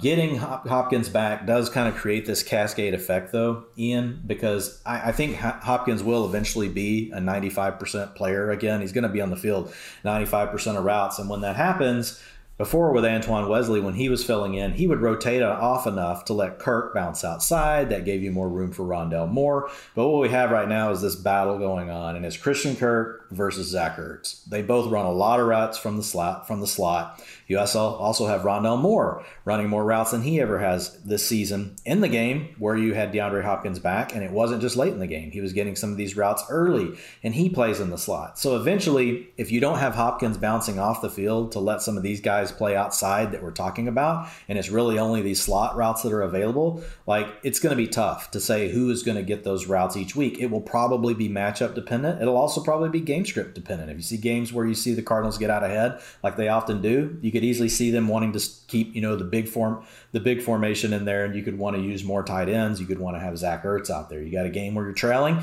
you could see them wanting to use Christian Kirk more out of the slot, maybe get Rondale Moore a little more involved. But the big message here is it's just tough for me right now to be as confident. Still can be a good explosive offense, so you like these players, but I'm just not as confident as I was before. Right now, I've got Christian Kirk ranked as my wide receiver 36. Typically, I have him around 30 or so. So he's a borderline wide receiver 3 for me, just because I think it's going to be a situation that's going to get a little bit hairy. I've got Zach Ertz right now as my tight end 14. And he's the tight end 10 on the season. So it just says a lot about what I'm just concerned about how the playing time is going to work out. And I don't know that we're going to be able to predict it. I really do think it's going to come down to who they think gets the best matchup and really what the game script is, which we won't always be able to predict. This game, we could get a shootout. It is the Rams. So I would lean more if I had to pick this week. Say if I had both players on a roster, I would lean to Christian Kirk over Zach Ertz. The other thing I would say is I think Christian Kirk always carries more upside, right, than Zach Ertz because he can come up with the big plays. We all love Zach Ertz, but Christian Kirk, we've seen him hit, the 50-yard shots down the field. We also know that Kyler Murray dials him up a lot once they get inside the 20. So I still like Kirk slightly more if I was having to pick between the two players. Fantasy side of us wishes that these targets are more condensed, but you can't blame the Cardinals. It's working freaking perfectly for them. And really, with Kyler, I am happy the defense just wasn't so good. So even though you're getting it spread out, you just get more passing plays. Like it's a tsunami of events that are impacting these pass catchers in a really good offense. And you can't say really good enough, man. I mean, this year, Kyler, first in big-time throw rate, and he trails only Tom Brady in turnover-worthy play rate. You know, I made a graph where I just kind of had their dots on there so you kind of see where the quarterbacks stand. And there's like no one even around Kyler. Like, I'm really it seems like people are smart enough, you know, for now, at least on Twitter, not to be making these, running back jokes about Kyler Murray because he's also freaking the fastest player on the field. But, like, truly cannot stress enough how much he has developed as a passer in his third year. It's been a joy to watch. Thank you for everything you've done, Kyler, on my television over the years. Happy to see you're healthy again, and happy to see that right now you can get 25% off any PFF subscription if you use code FANTASY. Get all that locked article content, betting dashboards, player prop tool, much more. Again, you can support the pod and use promo code FANTASY for 25% off. And also, we mentioned this on our review podcast, but the holiday season is here, and because our PFF Fantasy podcast listeners are the best of all the PFF podcasts, we want your help to create a list of what PFF should build for you. You guys use the product. Maybe you don't. Maybe you would use the product if there's something that we had. That's what we were trying to find out. So please email us at contact@pff.com. You can answer the following 2 questions. What PFF feature do you love the most? And what do you want most from PFF? Again, that's contact@pff.com, and tell us which podcast sent you so you can put your ideas into the wish list for 2022. Also, if you're looking to get some skin in the game, going over the DraftKings Sportsbook app, use promo code PFF, bet $1 on any team to score and win $100 in free bets. If they score, you score. Promo code PFF this week at DraftKings Sportsbook, an official sports betting partner of the NFL. Must be 21 or older. New Jersey, Indiana, or Pennsylvania only. New customers only. Minimum $5 deposit, $1 wager, 1 per customer. Restrictions apply. See DraftKings.com/sports for details. Gambling problem? Don't call me. Call 1-800-GAMBLER. And shout out to our friends at Western and Southern. Whether it's football success or financial savvy, the right questions help set the stage for winning strategies. And you can actually ask PFF's very own Chris Collinsworth some questions about whatever you want to help put you ahead on both your fantasy and financial scoreboards. Check out the Chris Collinsworth podcast and Western Southern's Instagram for answers the questions every week, which you can submit by going to westernsouthern.com/askchris. One more time, that is westernsouthern.com/askchris. If you're watching on YouTube, check out the link in the description below. Remember, at Western Southern, you can rest assured on game day. And also, if you're like me and have not done your Christmas shopping yet, may I suggest going to manscaped.com and use code PFF for 20% off and free shipping. 'Tis the season to load up on Manscaped products. So get yourself, your dad, your brother, and friends the best gift of all, the Manscaped Performance Package 4.0. Again, 20% off and free shipping with the code PFF at manscaped.com. That's 20% off with free shipping at manscaped.com and use code PFF. Dwayne, bye weeks are over, man. I don't know what the hell we're going to do when we got to go back to talking about 16 games, but, we'll worry about that next week. I think we'll have a pre-meeting, and we'll talk about the matchups that we both agree that we're only going to spend like 10 minutes on. I did have a question. Might as well bring it up on the pod because I was thinking about it today because I care what you listeners think as well. When we do, on this podcast, I think we have a pretty good back and forth. But on Sunday night, when we review the games, usually I go through everything with 2 teams and you go through everything with 2 teams. Dwayne, do you think we should do it like team by team, actually? So like we'd still go game by game, but instead of like me talking about both teams and then throwing it to you, we could just go like Steelers and then... I prefer the interaction, back and forth. Yeah.